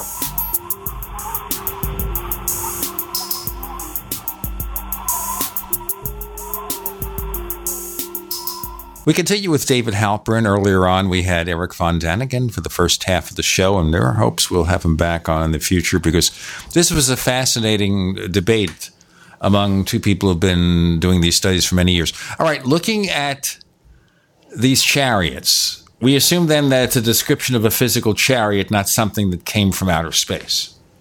Yeah. We're now running a completely different scenario, which from Erich's, which you'll see in a moment I don't totally agree with either, which is that what Ezekiel is describing is something that would, in the first chapter of his book, something that would have been familiar to people living in the ancient Near East, not from reality, but from myth, from sculptures on ancient temples, from legends that they transmitted. I mean, whoever minted this coin from Gaza must have had an image of a bearded male god riding a winged chariot with prominent wheels. Is that what Ezekiel describes? And it's true that what he describes has some resemblance to it, but it's not quite the same. Ezekiel sees 4 wheels. They seem to be sometimes on the ground, sometimes rising. They have eyes all around them. That's EYES. There's something going on in that first chapter of Ezekiel that can't be explained simply by the Gaza coin. Similarly, Ezekiel sees 4 living creatures, each one of which has 4 faces: the face of an ox, the face of a lion, the face of an eagle, and the face of a human being. Now, in ancient art, we know from Babylonian art, Egyptian art, we know of composite being, human and animal. The problem is they're almost always animal figures with human faces. The Egyptian Sphinx is a great example of, or the winged bulls with human faces on Assyrian temples. There's nothing quite like Ezekiel's human figures with 4 faces, 3 of which are animal. So I don't know where Ezekiel is getting that from. To try to explain it purely as the art of the ancient Near East emerging in his fantasy seems to me inadequate. But to see it as extraterrestrial visitors, to me, is a total non-starter. What would ox, lion, eagle face be doing on extraterrestrial visitors? Orton did a really ingenious try at that by trying to depict how Ezekiel would have envisioned a man-like being wearing a space helmet and breathing apparatus, which he thinks would look like an ox or an eagle. But I come away unconvinced. So what exactly have we got? in the first chapter of Ezekiel. And I must tell you that after 50 plus years of studying it, I still don't know. Let me ask you kind of another offbeat question here. We have the legends of Atlantis, Lemuria, possible civilizations that existed right here on Earth that were far more advanced. And due to whatever worldwide cataclysm or whatever might have occurred, those civilizations went away. Yeah. Is it possible that we're seeing here descriptions of remnants of a more advanced ancient civilization instead of spaceships? Wouldn't rule it out, Gene, but I have to say I would look in a totally different direction, and that's the direction that Carl Jung pointed toward, that there is something in our shared unconscious as human beings that's going to erupt in visions like Ezekiel's. And that's where that my idea about the giants is a very simplified version of this, that there is something in our unconscious, both as individuals and shared, that gives rise to these things. Now, I don't know if you know Greg Bishop, who's someone who's been a theorist in the UFO field for a number of years, and he has a co-creation theory, which is certainly related, where when we have UFO-type experiences, we are in part, to some degree, creating elements of that experience. We're interacting with something, but we're also participating. I have no doubt that we are the main creators. My own view is that the UFO sightings that are not obviously to be explained as heavenly bodies or balloons or whatever are, co-creation. I wouldn't have used that term, but it's not a bad way of saying it, that there is indeed something out there, possibly something quite mundane, and that there is something within us that creates the vision that emerges. So that leaves then a possible core reality, correct? I would say a core reality within us. Is it totally, do you feel, within us? You don't feel there's anything external involved in that? I don't think so. But then I'm obliged to ask, what is us? What is our unconscious? Does it, as Jung thought, does it somehow extend to the entire species? And here it seems to me we are treading on very, very obscure ground. And I feel myself picking my way with great hesitation. Well, it's certainly interesting to check this out, to consider all the possibilities of UFO visitations. But then what we would also mean here, if it was a collective unconscious, as our culture changes, the form and shape of this would change. Oh, yeah. And that may be why when we look up at the sky, we see flying machines, and Ezekiel saw visions of God. You see what I'm saying? There may be some shared stimulus, which I would see as somewhere inside us, inside Ezekiel, that because of the external culture, we will conventionalize in a way different from his. Now, if UFOs are by and large internal to us, what do they signify? That is a terrific question. I think I'll give you one first of all, I'll give you one very simple example, and then I will suggest something much more speculative. And this, have you ever interviewed Eric Wellett on this program? Yes. Oh, yes. Okay. Did he talk about his work with the Belgian UFO wave of 1989 to 1990? It's a while since we had him on the show, but I believe he did. Yeah, because I think his observation on the Belgian sightings is quite brilliant. That there was a considerable wave of UFOs that were seen over Belgium, nowhere else in the region but Belgium, from the end of November 1989 down through the spring of 1990. And although they came in many different shapes and sizes, the one that was most common was a flying triangle with 3 bright white lights at each one of its tips and a weaker red light in the middle.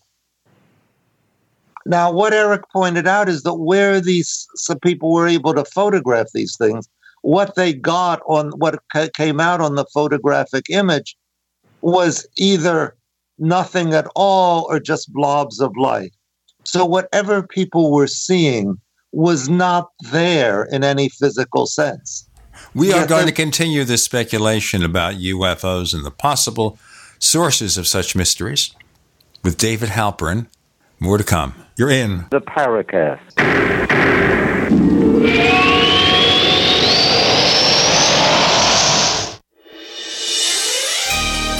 Thank you for listening to GCN.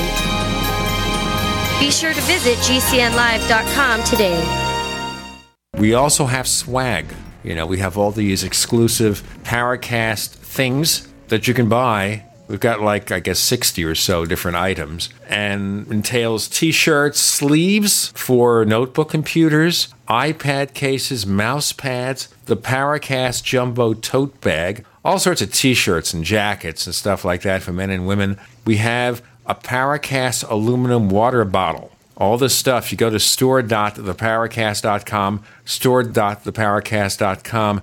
What makes it special is that the items are the best quality, great T-shirts, fabrics, and they have our official logo on them. That's what makes them special, in multiple sizes and colors. We even have stuff for children, stuff for women, stuff for men. We have all sorts of sizes, like small up to X large. A lot of good stuff. That's the swag from the Paracast. You go to store.theparacast.com, stop by, and take a shopping tour. Hawaii was a wake-up call. Don't be caught without a disaster shelter. Atlas makes an all-disaster shelter that will protect your family from fallout, tornadoes, and hurricanes for only $99.99. That also includes the NBC air filtration system, solid steel construction with an airtight, bulletproof door. That's right, for $99.99 and up. Call 1-855-4BUNKER or go to iwantthatshelter.com. Atlas Survival Shelters, the world leader in fallout shelters. Are you one of the 70% of Americans that want to own your own business? Afraid to leave the security of your current job to pursue your dreams? I'm Pharmacist Keith. Dr. Wallach, the Dead Doctors Don't Lie guy, and myself want to show you a low-cost way to create your own business, working around your current job schedule, creating extra income for you and your family by joining his crusade, spreading his message of better health. To learn more, visit radio.recordedvideo.com, radio.recordedvideo.com. That's radio.recordedvideo.com.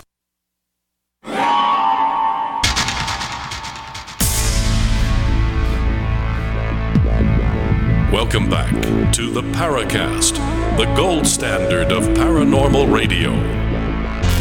And now, here's Gene Steinberg.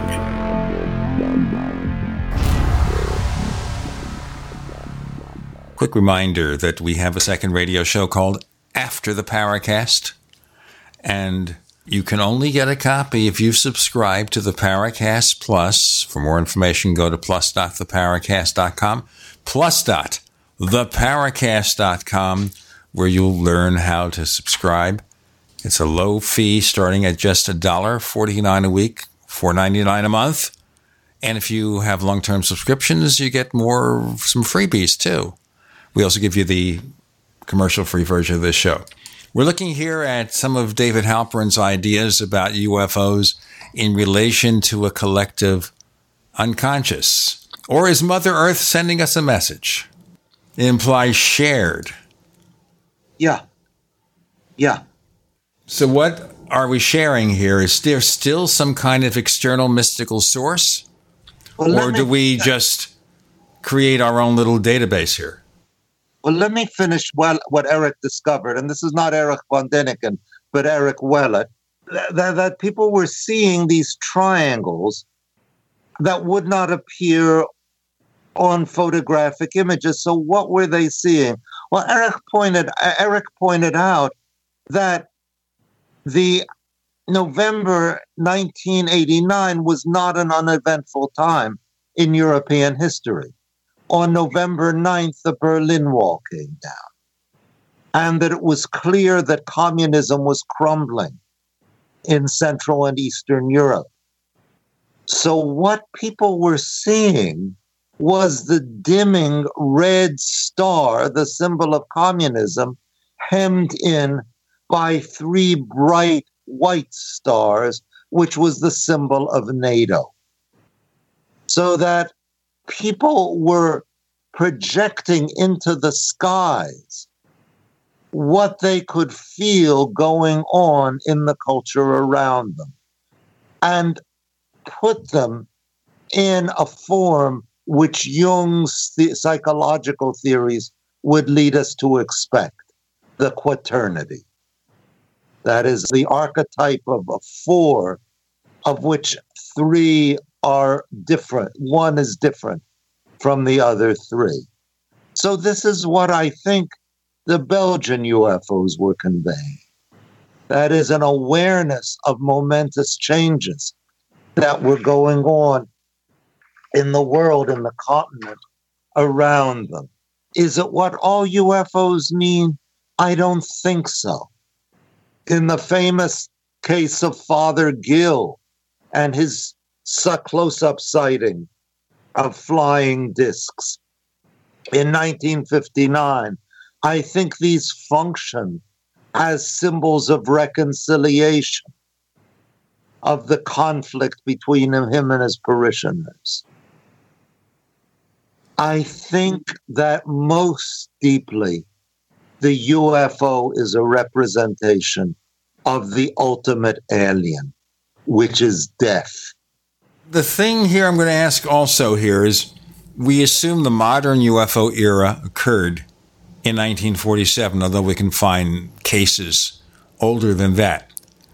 Was there anything in our society beyond the beginnings of the Cold War and the end of World War II to trigger the so-called UFO myth on June 24th, 1947? Okay, well, here we're getting into big speculation, okay, which I will label it as such. Sure. June 1947 was the beginning of the UFO era. It was also the first month in which the Bulletin of the Atomic Scientists began to publish the Doomsday Clock on its cover. This was the era from which, for the first time, the collective death of the human species became a real possibility. And I think that this was what was reflected in the coming of the UFOs and in the story that was later told about this period, which is the Roswell story, of which, if you think about it, the essential theme of Roswell is death. Of course, we also have the contactee movement, where they came here to tell us that ET was warm and fuzzy and wanted everyone to live in peace with brotherhood. Yeah. And that was the opposite. Yeah. But I think you can have one of the things myth will do is, confronted with an overwhelming stimulus, come up with opposite reactions to it. One is to acknowledge the reality of death, as at Roswell. Child humanity, like Icarus, tries to zoom into the heights and crashes to permanent extinction. And then the other is the comforting reaction against this, the comforting response to say, okay, the Space Brothers are here looking out for you. Now, with the contactees, are we assuming here that maybe they had at the core of it, at least some of them, a real experience of some sort, whereas others just made it all up? I have no idea at all. I know that Jung took Orfeo Angelucci very seriously. I must say that when I read Angelucci's Secret of the Saucers, I was not quite as impressed as Jung was. But I do find myself haunted by little questions as to why these things would occur to a man named Orfeo Angelucci. That the second part of his last name connects him with angels, and Orfeo connects him with Orpheus, the man coming back from the dead. So I don't know. I think there may have been more to the contactees than met the eye. So is it here that at least some contactees, they have an experience, they get their 15 minutes of fame, and now they want 30 minutes of fame, so rather than just tell the same story, they have expectant followers who want to hear more, and so they invent new stories? I wouldn't rule it out. I mean, I think that perhaps Angelucci, who had at least the ultra-cynical Long John Nebel, speaks of always being impressed with Angelucci's sincerity. I think he's probably going to be in a different category from George Adamski, who has always struck me as a huckster from beginning to end. Do you think any other contactees might have had a genuine experience? Let me just give you one story that you've probably heard before. And it goes back to a meeting that Jim Mosley and I had back in the mid-'60s with Howard Menger. And Menger was often referred to as the Jersey Adamski because he met similar types of people, except instead of photographs, he'd give you paintings. He was a sign painter. And then we met him for lunch across the street from Jim's office at 303 Fifth Avenue. I've told the story in the Paracast before, so you can skip past it if you don't want to hear it. Where Menger says there that he thinks he was part of some kind of government experiment to test reactions to different events. It was staged for his benefit. And that's not an unknown theory. What do you think? I have no idea. The only thing that I could say is that would suggest that there was some genuine experience he had. Would that seem so to you? Well, in this case here, we're talking about something that, as far as he was concerned, was genuine, but was staged for him by the government. Where was the government involved, for example, in early UFO research? And I'll bring Roswell up as an example. There's obviously the book from Nick Redfern called Body Snatchers in the Desert, speaking of a failed experiment, human experiment, that generated the Roswell myth. We've got more to come about now possible sourcing of the flying saucer mystery and more with David Halperin. I'm Gene Steinberg. You're in the Paracast.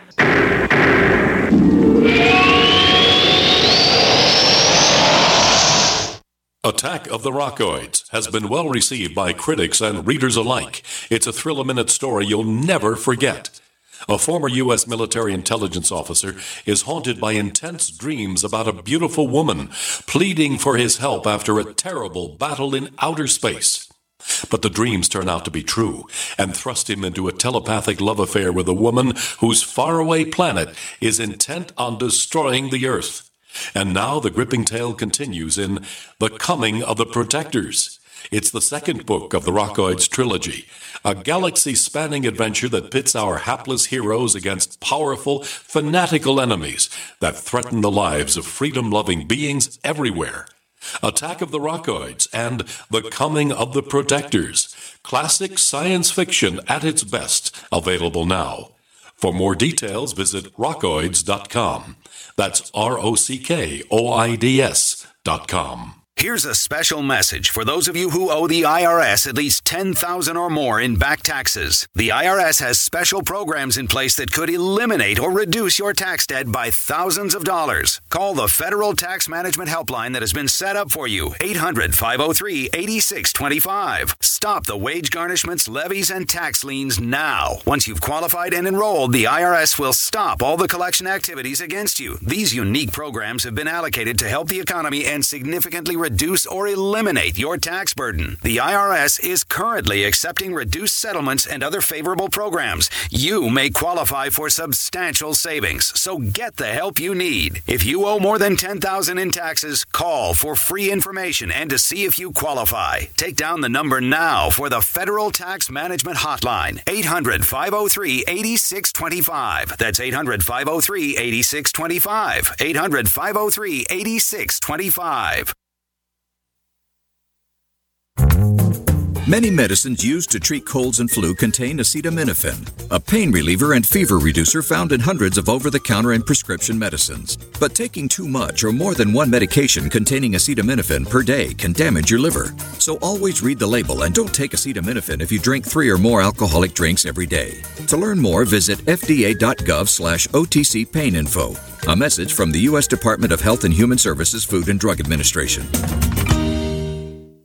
It's been said, any society is only 3 missed meals away from chaos. Those times may be near. Think about it. Our country faces multiple terrorist threats and aggressions from Russia and North Korea. Social unrest and violent marches yet again may lead to looting of stores and city shutdowns. And our crumbling infrastructure leaves our power grid vulnerable to long-term outages from a single cyber attack. When the chaos from any one of these threats arises, the government knows it can't provide during a widespread national emergency. That's why you need your own plan for self-reliance. That's where My Patriot Supply comes in. Get a 4-week survival food supply for only $99. That includes breakfast, lunches, and dinners. Order online at preparewithgcn.com. $99 for 4 weeks of survival food that tastes like homemade cooking and lasts up to 25 years from My Patriot Supply. Get your kits today at preparewithgcn.com. Free shipping is included. Preparewithgcn.com.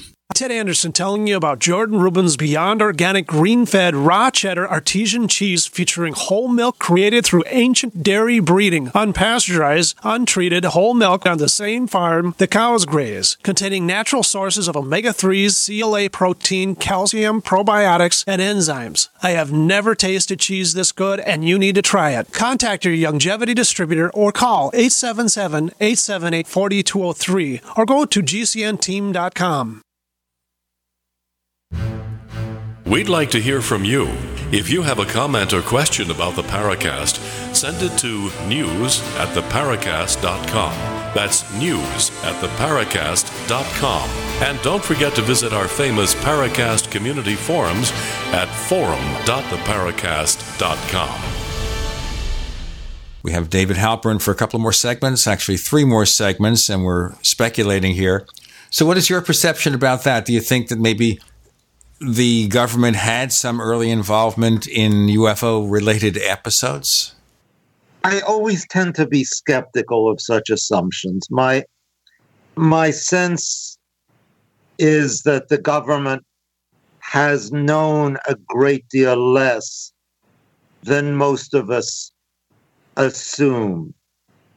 I don't know that these latest revelations about the secret Pentagon UFO project really change that, although they do suggest that there were at least people in the government who took UFOs more seriously and wanted to know more about them than we're generally told.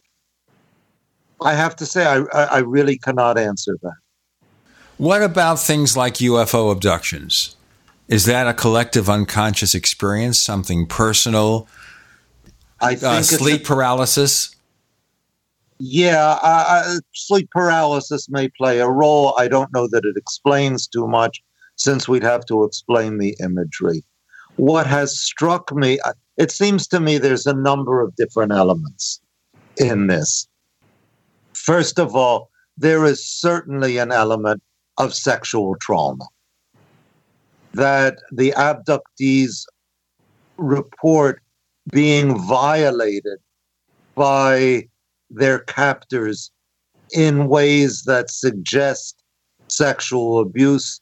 And in at least one case, you can see a woman who remembers a fishing trip with her father in which she's pretty sure her father raped her, then regressed by the late Bud Hopkins. She remembers that it was really aliens who raped her while her father stood watching.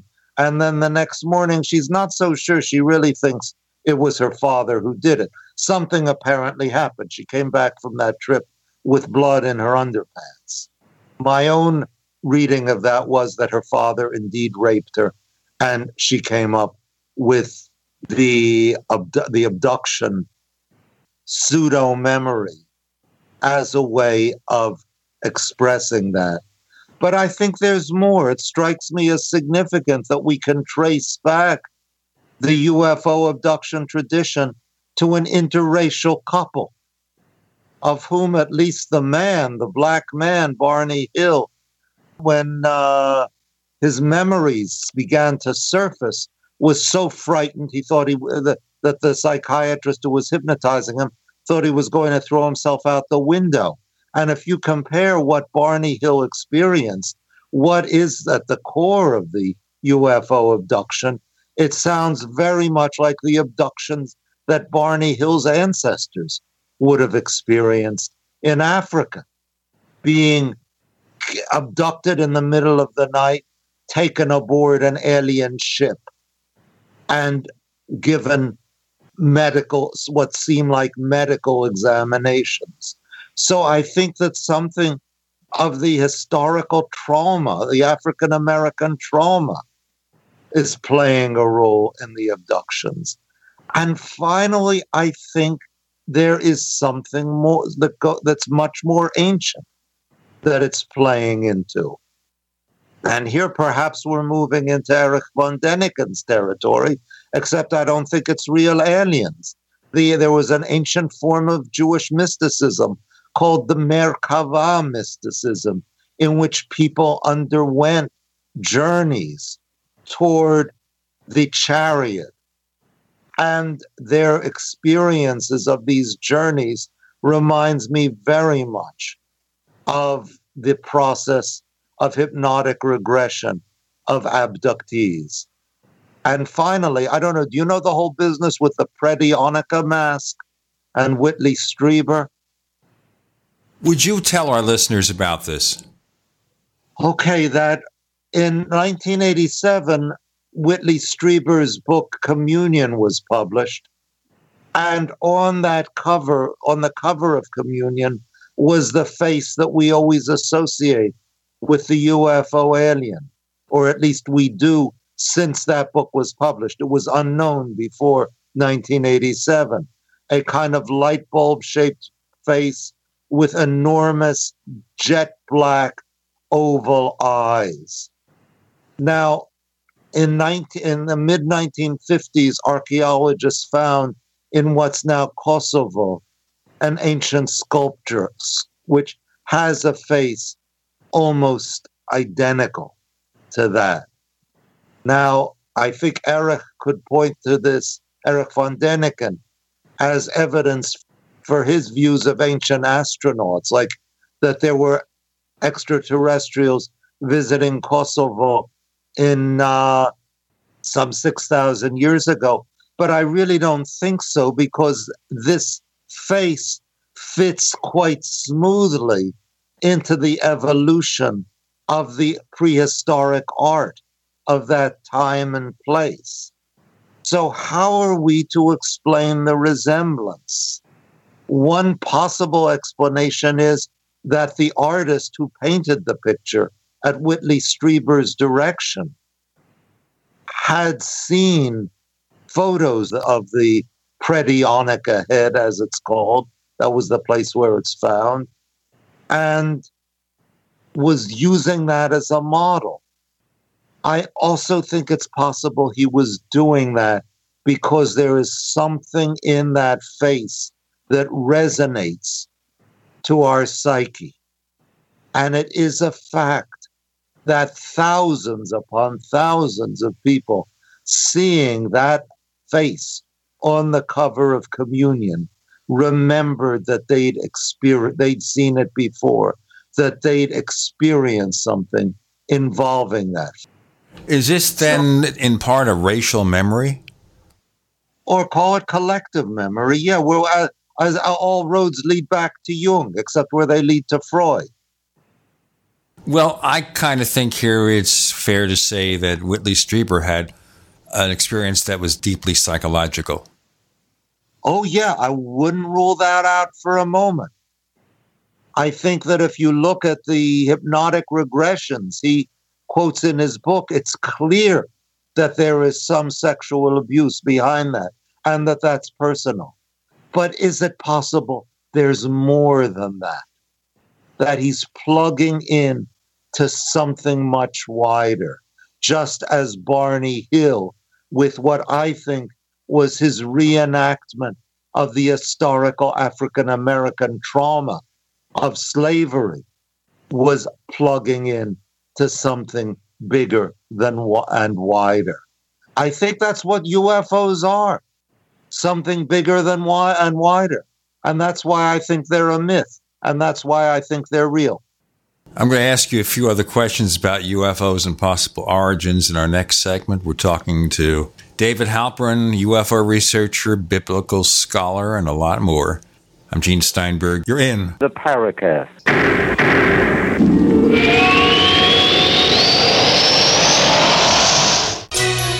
Thank you for listening to GCN. Visit GCNlive.com today.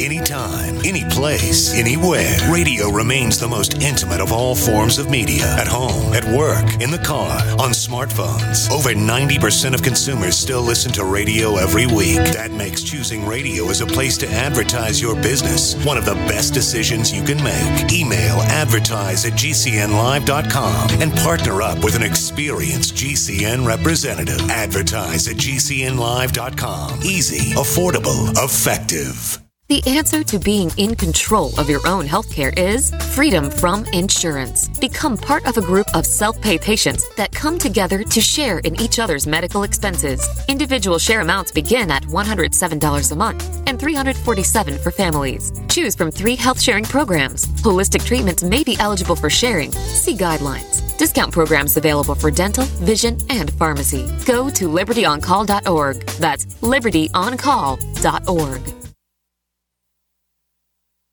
People search the internet for everything, including you. With a few clicks, information from your past can be quickly discovered, from business deals gone wrong to misleading reviews, negative articles, and unflattering images. Studies show 78% of people search for someone online before doing business with them. Will they find the real you? With ReputationDefender.com, you can establish a positive internet presence. ReputationDefender.com pioneered the field with over a decade of experience, serving thousands of successful individuals and businesses. We use patented, award-winning systems to boost positive content and suppress negative material. Don't let the internet define you. Take control of your reputation today with ReputationDefender.com. For your quick, free reputation analysis, call 800-831-0771. That's 800-831-0771. 800-831-0771. Or visit ReputationDefender.com. Hello, my name is Marjorie Wildcraft. I'm the founder of the Grow Network, which is an online community of people who produce their own food and medicine. We are really into backyard self-reliance. If you want this lifestyle, I suggest your first step be to learn some basic home medicine. Just the other day, my 18-year-old son came to me and said, "Mama, I got a sore throat. Can you fix me up?" And I said, "Sure, Ryan," and in about 24 hours, he was better. The best home medicine for you to start out with is garlic. It's an amazing natural antibiotic, and I can show you how to use garlic to handle ear infections, sore throats, colds, and flus. As a way for you to get to know a little bit more about me and the Grow Network, I've written up an easy introduction on how to use garlic. It's at gcnwellness.com. Now, the station manager told me that I needed to say the URL at least twice, even though it feels kind of weird. But if you're interested in backyard self-reliance, you are one of us. Go to www.gcnwellness.com and let's connect up. Hi, this is Sophie Winnick, longtime distributor and user of Youngevity products. In the last few years, my family went through a crisis. Everything else in my life, including my business, had to be put on the back burner. Thankfully, life is getting back to normal now. But the one thing I never had to worry about was my business and my monthly commission. I've been a distributor for Youngevity for over 17 years, since before it was Youngevity. And I've got to say, the most amazing thing about this company is the people. While my family was in crisis, other distributors stepped in and helped my customers, simply because that's what Youngevity people do, even for people they don't know. For me, it has never been about getting rich. It was about a product I could stand behind, a company I could count on, and a monthly commission check that has never, not once, been late in 17 years. Youngevity is truly a business for everyone, even people who have too much to do. I'm Sophie Winnick. I'm just like you. I have a real life, real ups and downs, but I know I will always have Youngevity.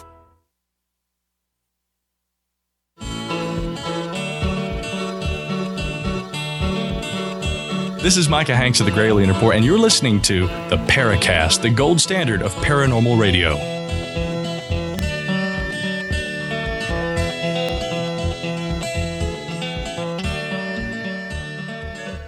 Once again, Chris O'Brien is preparing or already on his journey back east. Long trip. And he'll tell us about it when he gets there. We're going to be talking to Pennsylvania UFO and cryptozoological researcher Stan Gordon next week. We have David Halperin joining us now. Do you think, David, at all that there is the possibility that at least some UFOs represent visitors from other planets, physical visitors? No, I don't think they do. I mean, give them one test. Look at the UFOnauts, the people who pilot the UFOs. Nowadays, we envision them as having those huge Strieber-esque eyes because Strieber, or Ted Jacobs, who painted the cover for Strieber, introduced that image. Before it, that image doesn't occur at all. If we're dealing with real visitors, we'd expect more consistency over time. You see, that's the thing that bothers me about UFOs, too, that we have so many different varieties. And, of course, a common theory is, well, we're not being visited by one race. We're being visited by many. Maybe, we're the intermediary stopover between here and wherever they're going. Or that it's kind of like we have lots of models of cars and trucks, different models. But some are so diametrically different, you never know. Plus, again, they take on the cultural meme of the time. And how would they do that if they're real visitors? I mean, you know the story of Antonio Villas-Boas from 1957, that he was taken aboard a UFO, half seduced, half raped by a gorgeous woman on it. I mean, it's a great story, and by all indications, he really believed that had happened to him. But how come nobody else has experienced her? Well, you'd think if we had consistent visitors, we would. But then again, as you say, the variety of UFO cases is something that is troubling. And also the ubiquity. I would think here that if alien visitors were coming here and they wanted to take soil samples or something, why would they just be flying around all the time? Wouldn't they just do their thing and leave? Yeah. And I mean, you remember when we were kids, everybody was predicting there would be some great epiphany within a few years, which made sense. Either they'd invade or they'd make contact or something. Now, 50 years have passed, and the world hasn't changed at all. I mean, it's changed, but not through intervention of UFO beings, which to me points to something that is consistent within us that keeps emerging in different forms. After Communion was published in 1987, the Communion alien becomes what people see and experience. And I'm saying the word see and experience very deliberately, not that they make it up. And I'm not using the word imagine. I keep thinking of what a librarian I met in Western North Carolina several years ago told me. She was talking about the UFO aliens she would see on her front lawn through the windows of her house when she was a kid. And she said to me, I know they weren't really there, but I did see them. And I believe both parts of her statement. And I want to understand how both parts of it are true. Let me ask you then about physical trace evidence. And we've had that explored by people like Ted Phillips over the years. Do we assume there is any physical trace evidence, or that's just something conventional that has been applied to a UFO case? Well, I'd have to say there isn't any, to be consistent. But then if you ask me what happened at Socorro in 1964, or what happened at Delphos, Kansas, when was that, 1978? Then I don't know I can give you any good answers. You see, that's why I raised that. That's why I raised it. Yeah, I was kind of afraid you might raise it. It really is I hate to use the cliche, a fly in my ointment. I have to assume there will be some resolution. There is some resolution of these things that we can't think of. The evidence against there being sought that there being actual space vehicles seems to me so overwhelming, but there are these cases that are really troubling. Also, UFO photographs, are all them conventional or fakes, or have things been captured on film or digital sources that are strange? Yeah, I mean, isn't that a two-edged sword? The skeptics use it, I think, and in this case, I guess I would consider myself a skeptic. They use it to great effect by saying that with all our telephones that function as cameras, all the ways we can record things, surely we'd have some really impressive UFO photos by now, which we don't. And I think that's a really good argument. But if you ask me what was photographed at McMinnville, Oregon in 1950, I don't know. I suppose I would have to say it has to be a fake. But it doesn't seem like the people, Paul Trent and his wife, were hoaxsters. So I don't know what's going on there. Because again, if these things are just, in a sense, fantasies, personal fantasies, there should be no physical effect. There should be no trace evidence. There should be no photographs. There should be no radar contacts. There should be no simultaneous visual and radar events such as Washington, D.C. in 1952. Yeah. The radar doesn't trouble me that much. I'll tell you why. Because we also have cases where there are radar blips and nobody sees anything, and where people see something and they don't appear on radar. So I'd be prepared to say that in some cases, by coincidence, false radar echoes intersect closely enough with visual observation as to create the illusion of reality. I understand that perfectly well. And it's obviously leaving us with a mystery on our hands here. I also notice here, and I don't know if you want to bring this up, I guess we could bring it up, there has been other theorizing about UFO abductions and near-death experiences having commonalities. Yeah. Now, how would that be? I mean, if you have a near-death experience, we assume that, all right, there's a temporary clinical death for whatever reason. The heart stops beating for whatever reason for a short time, and you come back and you remember something. How would that relate to a UFO abduction? I think that the intersection is the memory, that you have a memory of something of enormous significance that you believe befell you. Now, Kenneth Ring has pointed to a correlate between both near-death experiences and UFO abductions and childhood sexual abuse, which I think is significant. And I think also this would play into my hunch that death is a fundamental element in what UFOs mean to us. All right, we're going to ask you the obvious question, how so? In our final segment with David Halperin, and he's somebody I've known for, a couple of 100 years now, you think? Oh, at the very least. Oh, yeah. Thousands of years.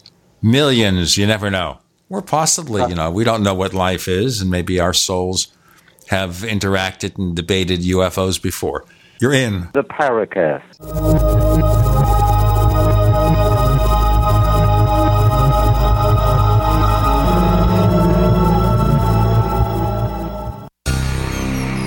Thank you for listening to GCN. Visit GCNlive.com today.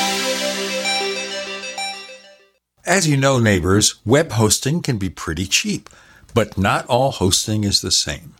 DreamHost wins Best of Awards year after year. You get unlimited disk space, unlimited bandwidth, and even the low-cost plans put your sites on high-performance SSDs. Want to know more about what DreamHost has to offer? Go to technightowl.com/host.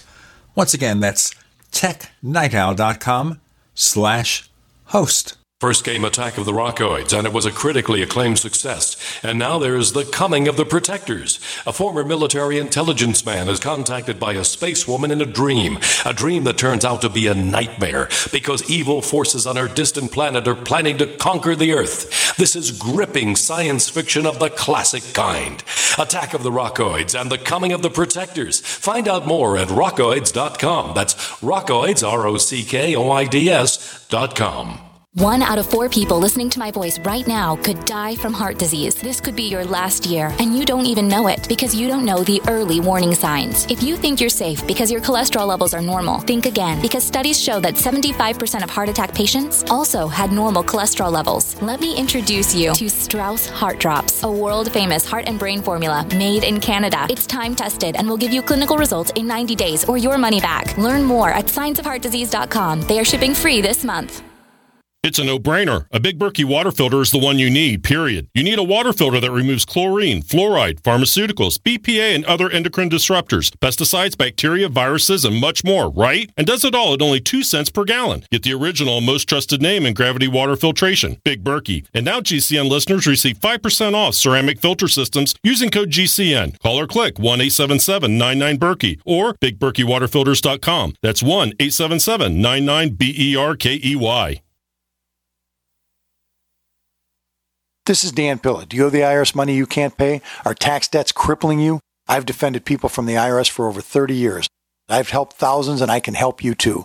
I wrote the book on IRS settlement, and I'm telling you, there's no such thing as a hopeless case.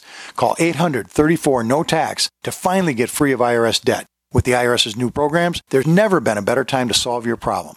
Call 800-34-NO-TAX. That's 800-34-NO-TAX, or my website, danpilla.com. Message and data rates may apply. You don't follow the herd. You blaze your own trail.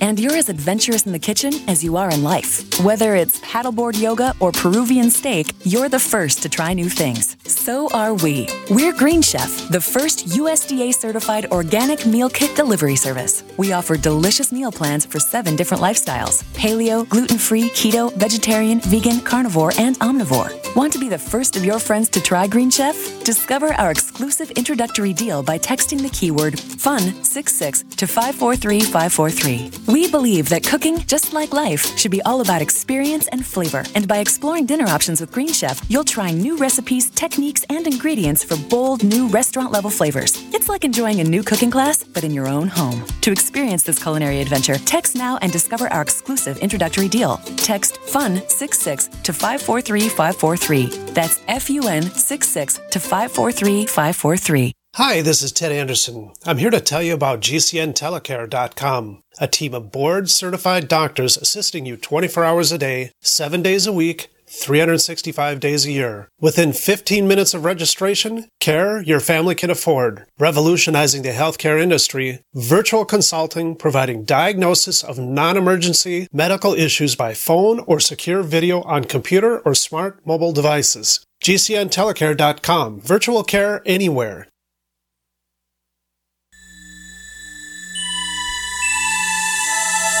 This is Jacques Vallée. You're listening to the Paracast, the gold standard of paranormal radio.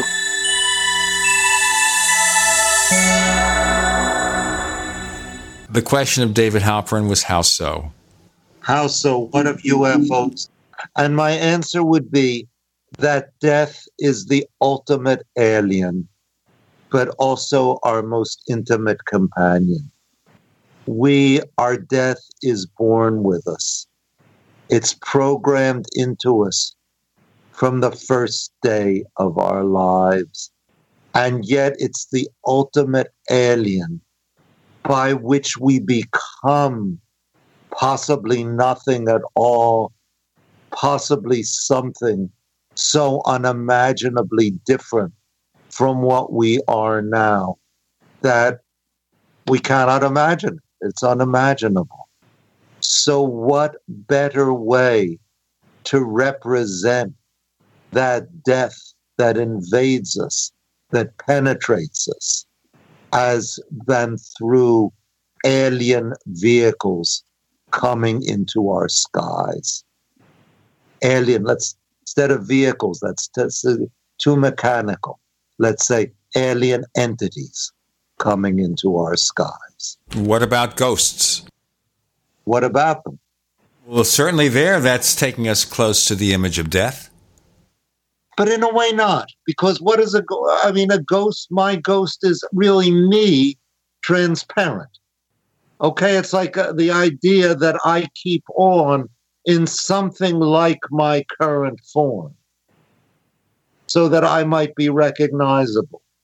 But the UFO is utterly different, utterly other from what we know.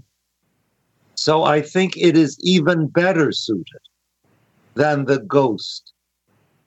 I won't say even better suited than the ghost to convey our perception of death. So does it give us a place where we think we can go? If it's not heaven, it could be another planet? I don't think it does that. I think it provides a visual, imaginary, tactile sense of a reality that is too enormous for us to absorb. Do you really understand you're going to die? I think people might understand it academically as a concept, but not directly, unless you're really close. How are you going to understand the incomprehensible except through myth? Which brings me back to my statement, which I know sounded paradoxical, that UFOs are a myth and UFOs are real.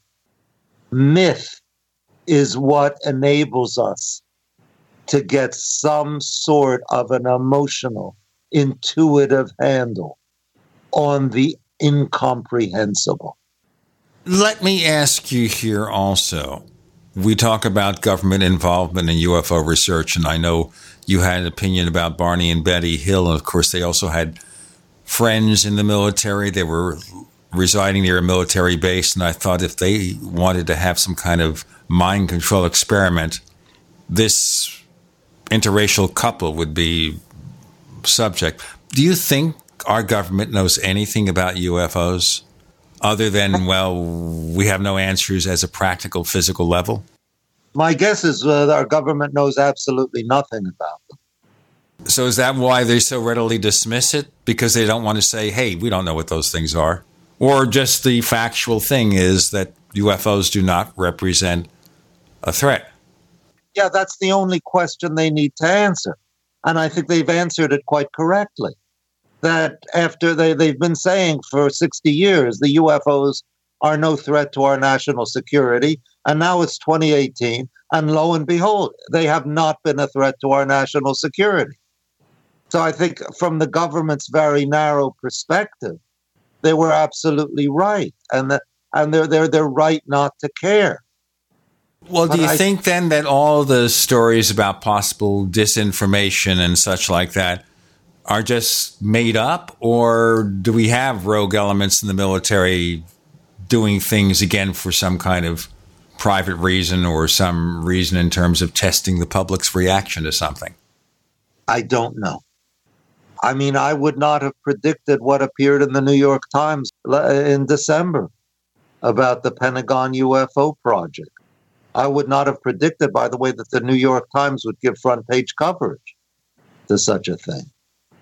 What do you think that signifies?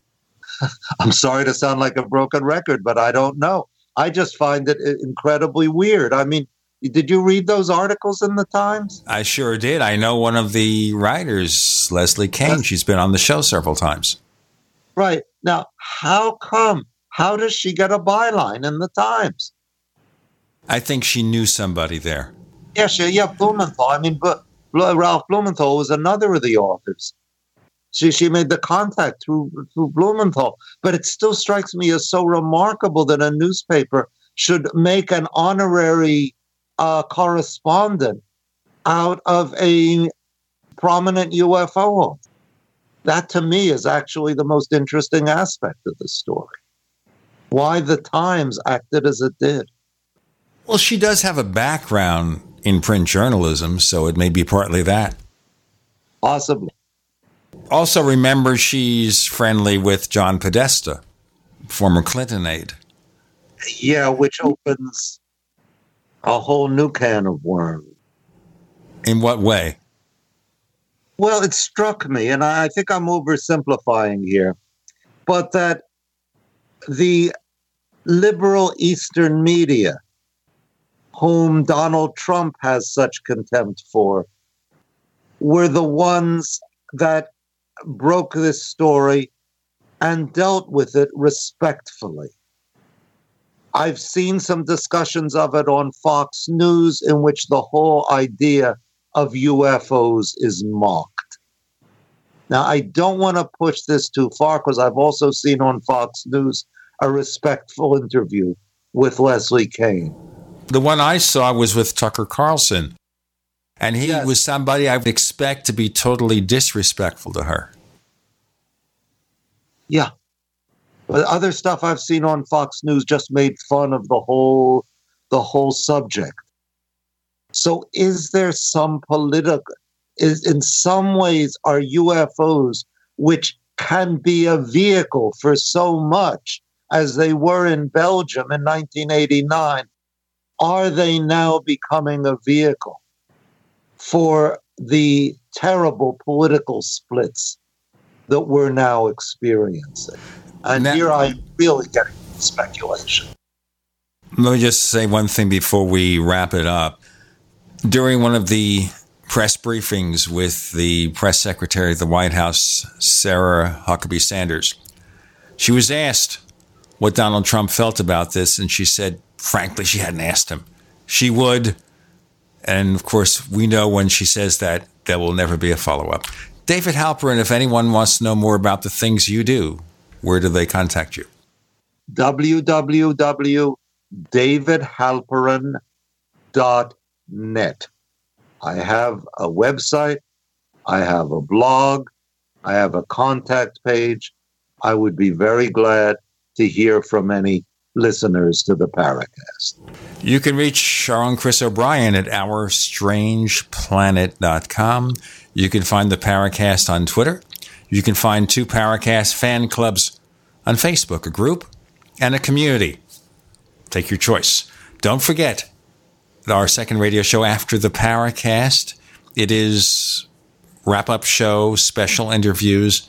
You never know what to expect next, and you can only get it if you subscribe to the Paracast Plus. Go to plus.theparacast.com. That's plus.theparacast.com. paracast.theparacast.com. We offer other features, videos, a version of this show free of the network ads with better quality audio. So David Halperin sounds even better than he could possibly sound otherwise. How about that? More information, how to subscribe, plus.theparacast.com. Next week, Stan Gordon joins us. David Halperin, thank you so much for teaching us so much about so many things on the Paracast. Thank you for having me, G.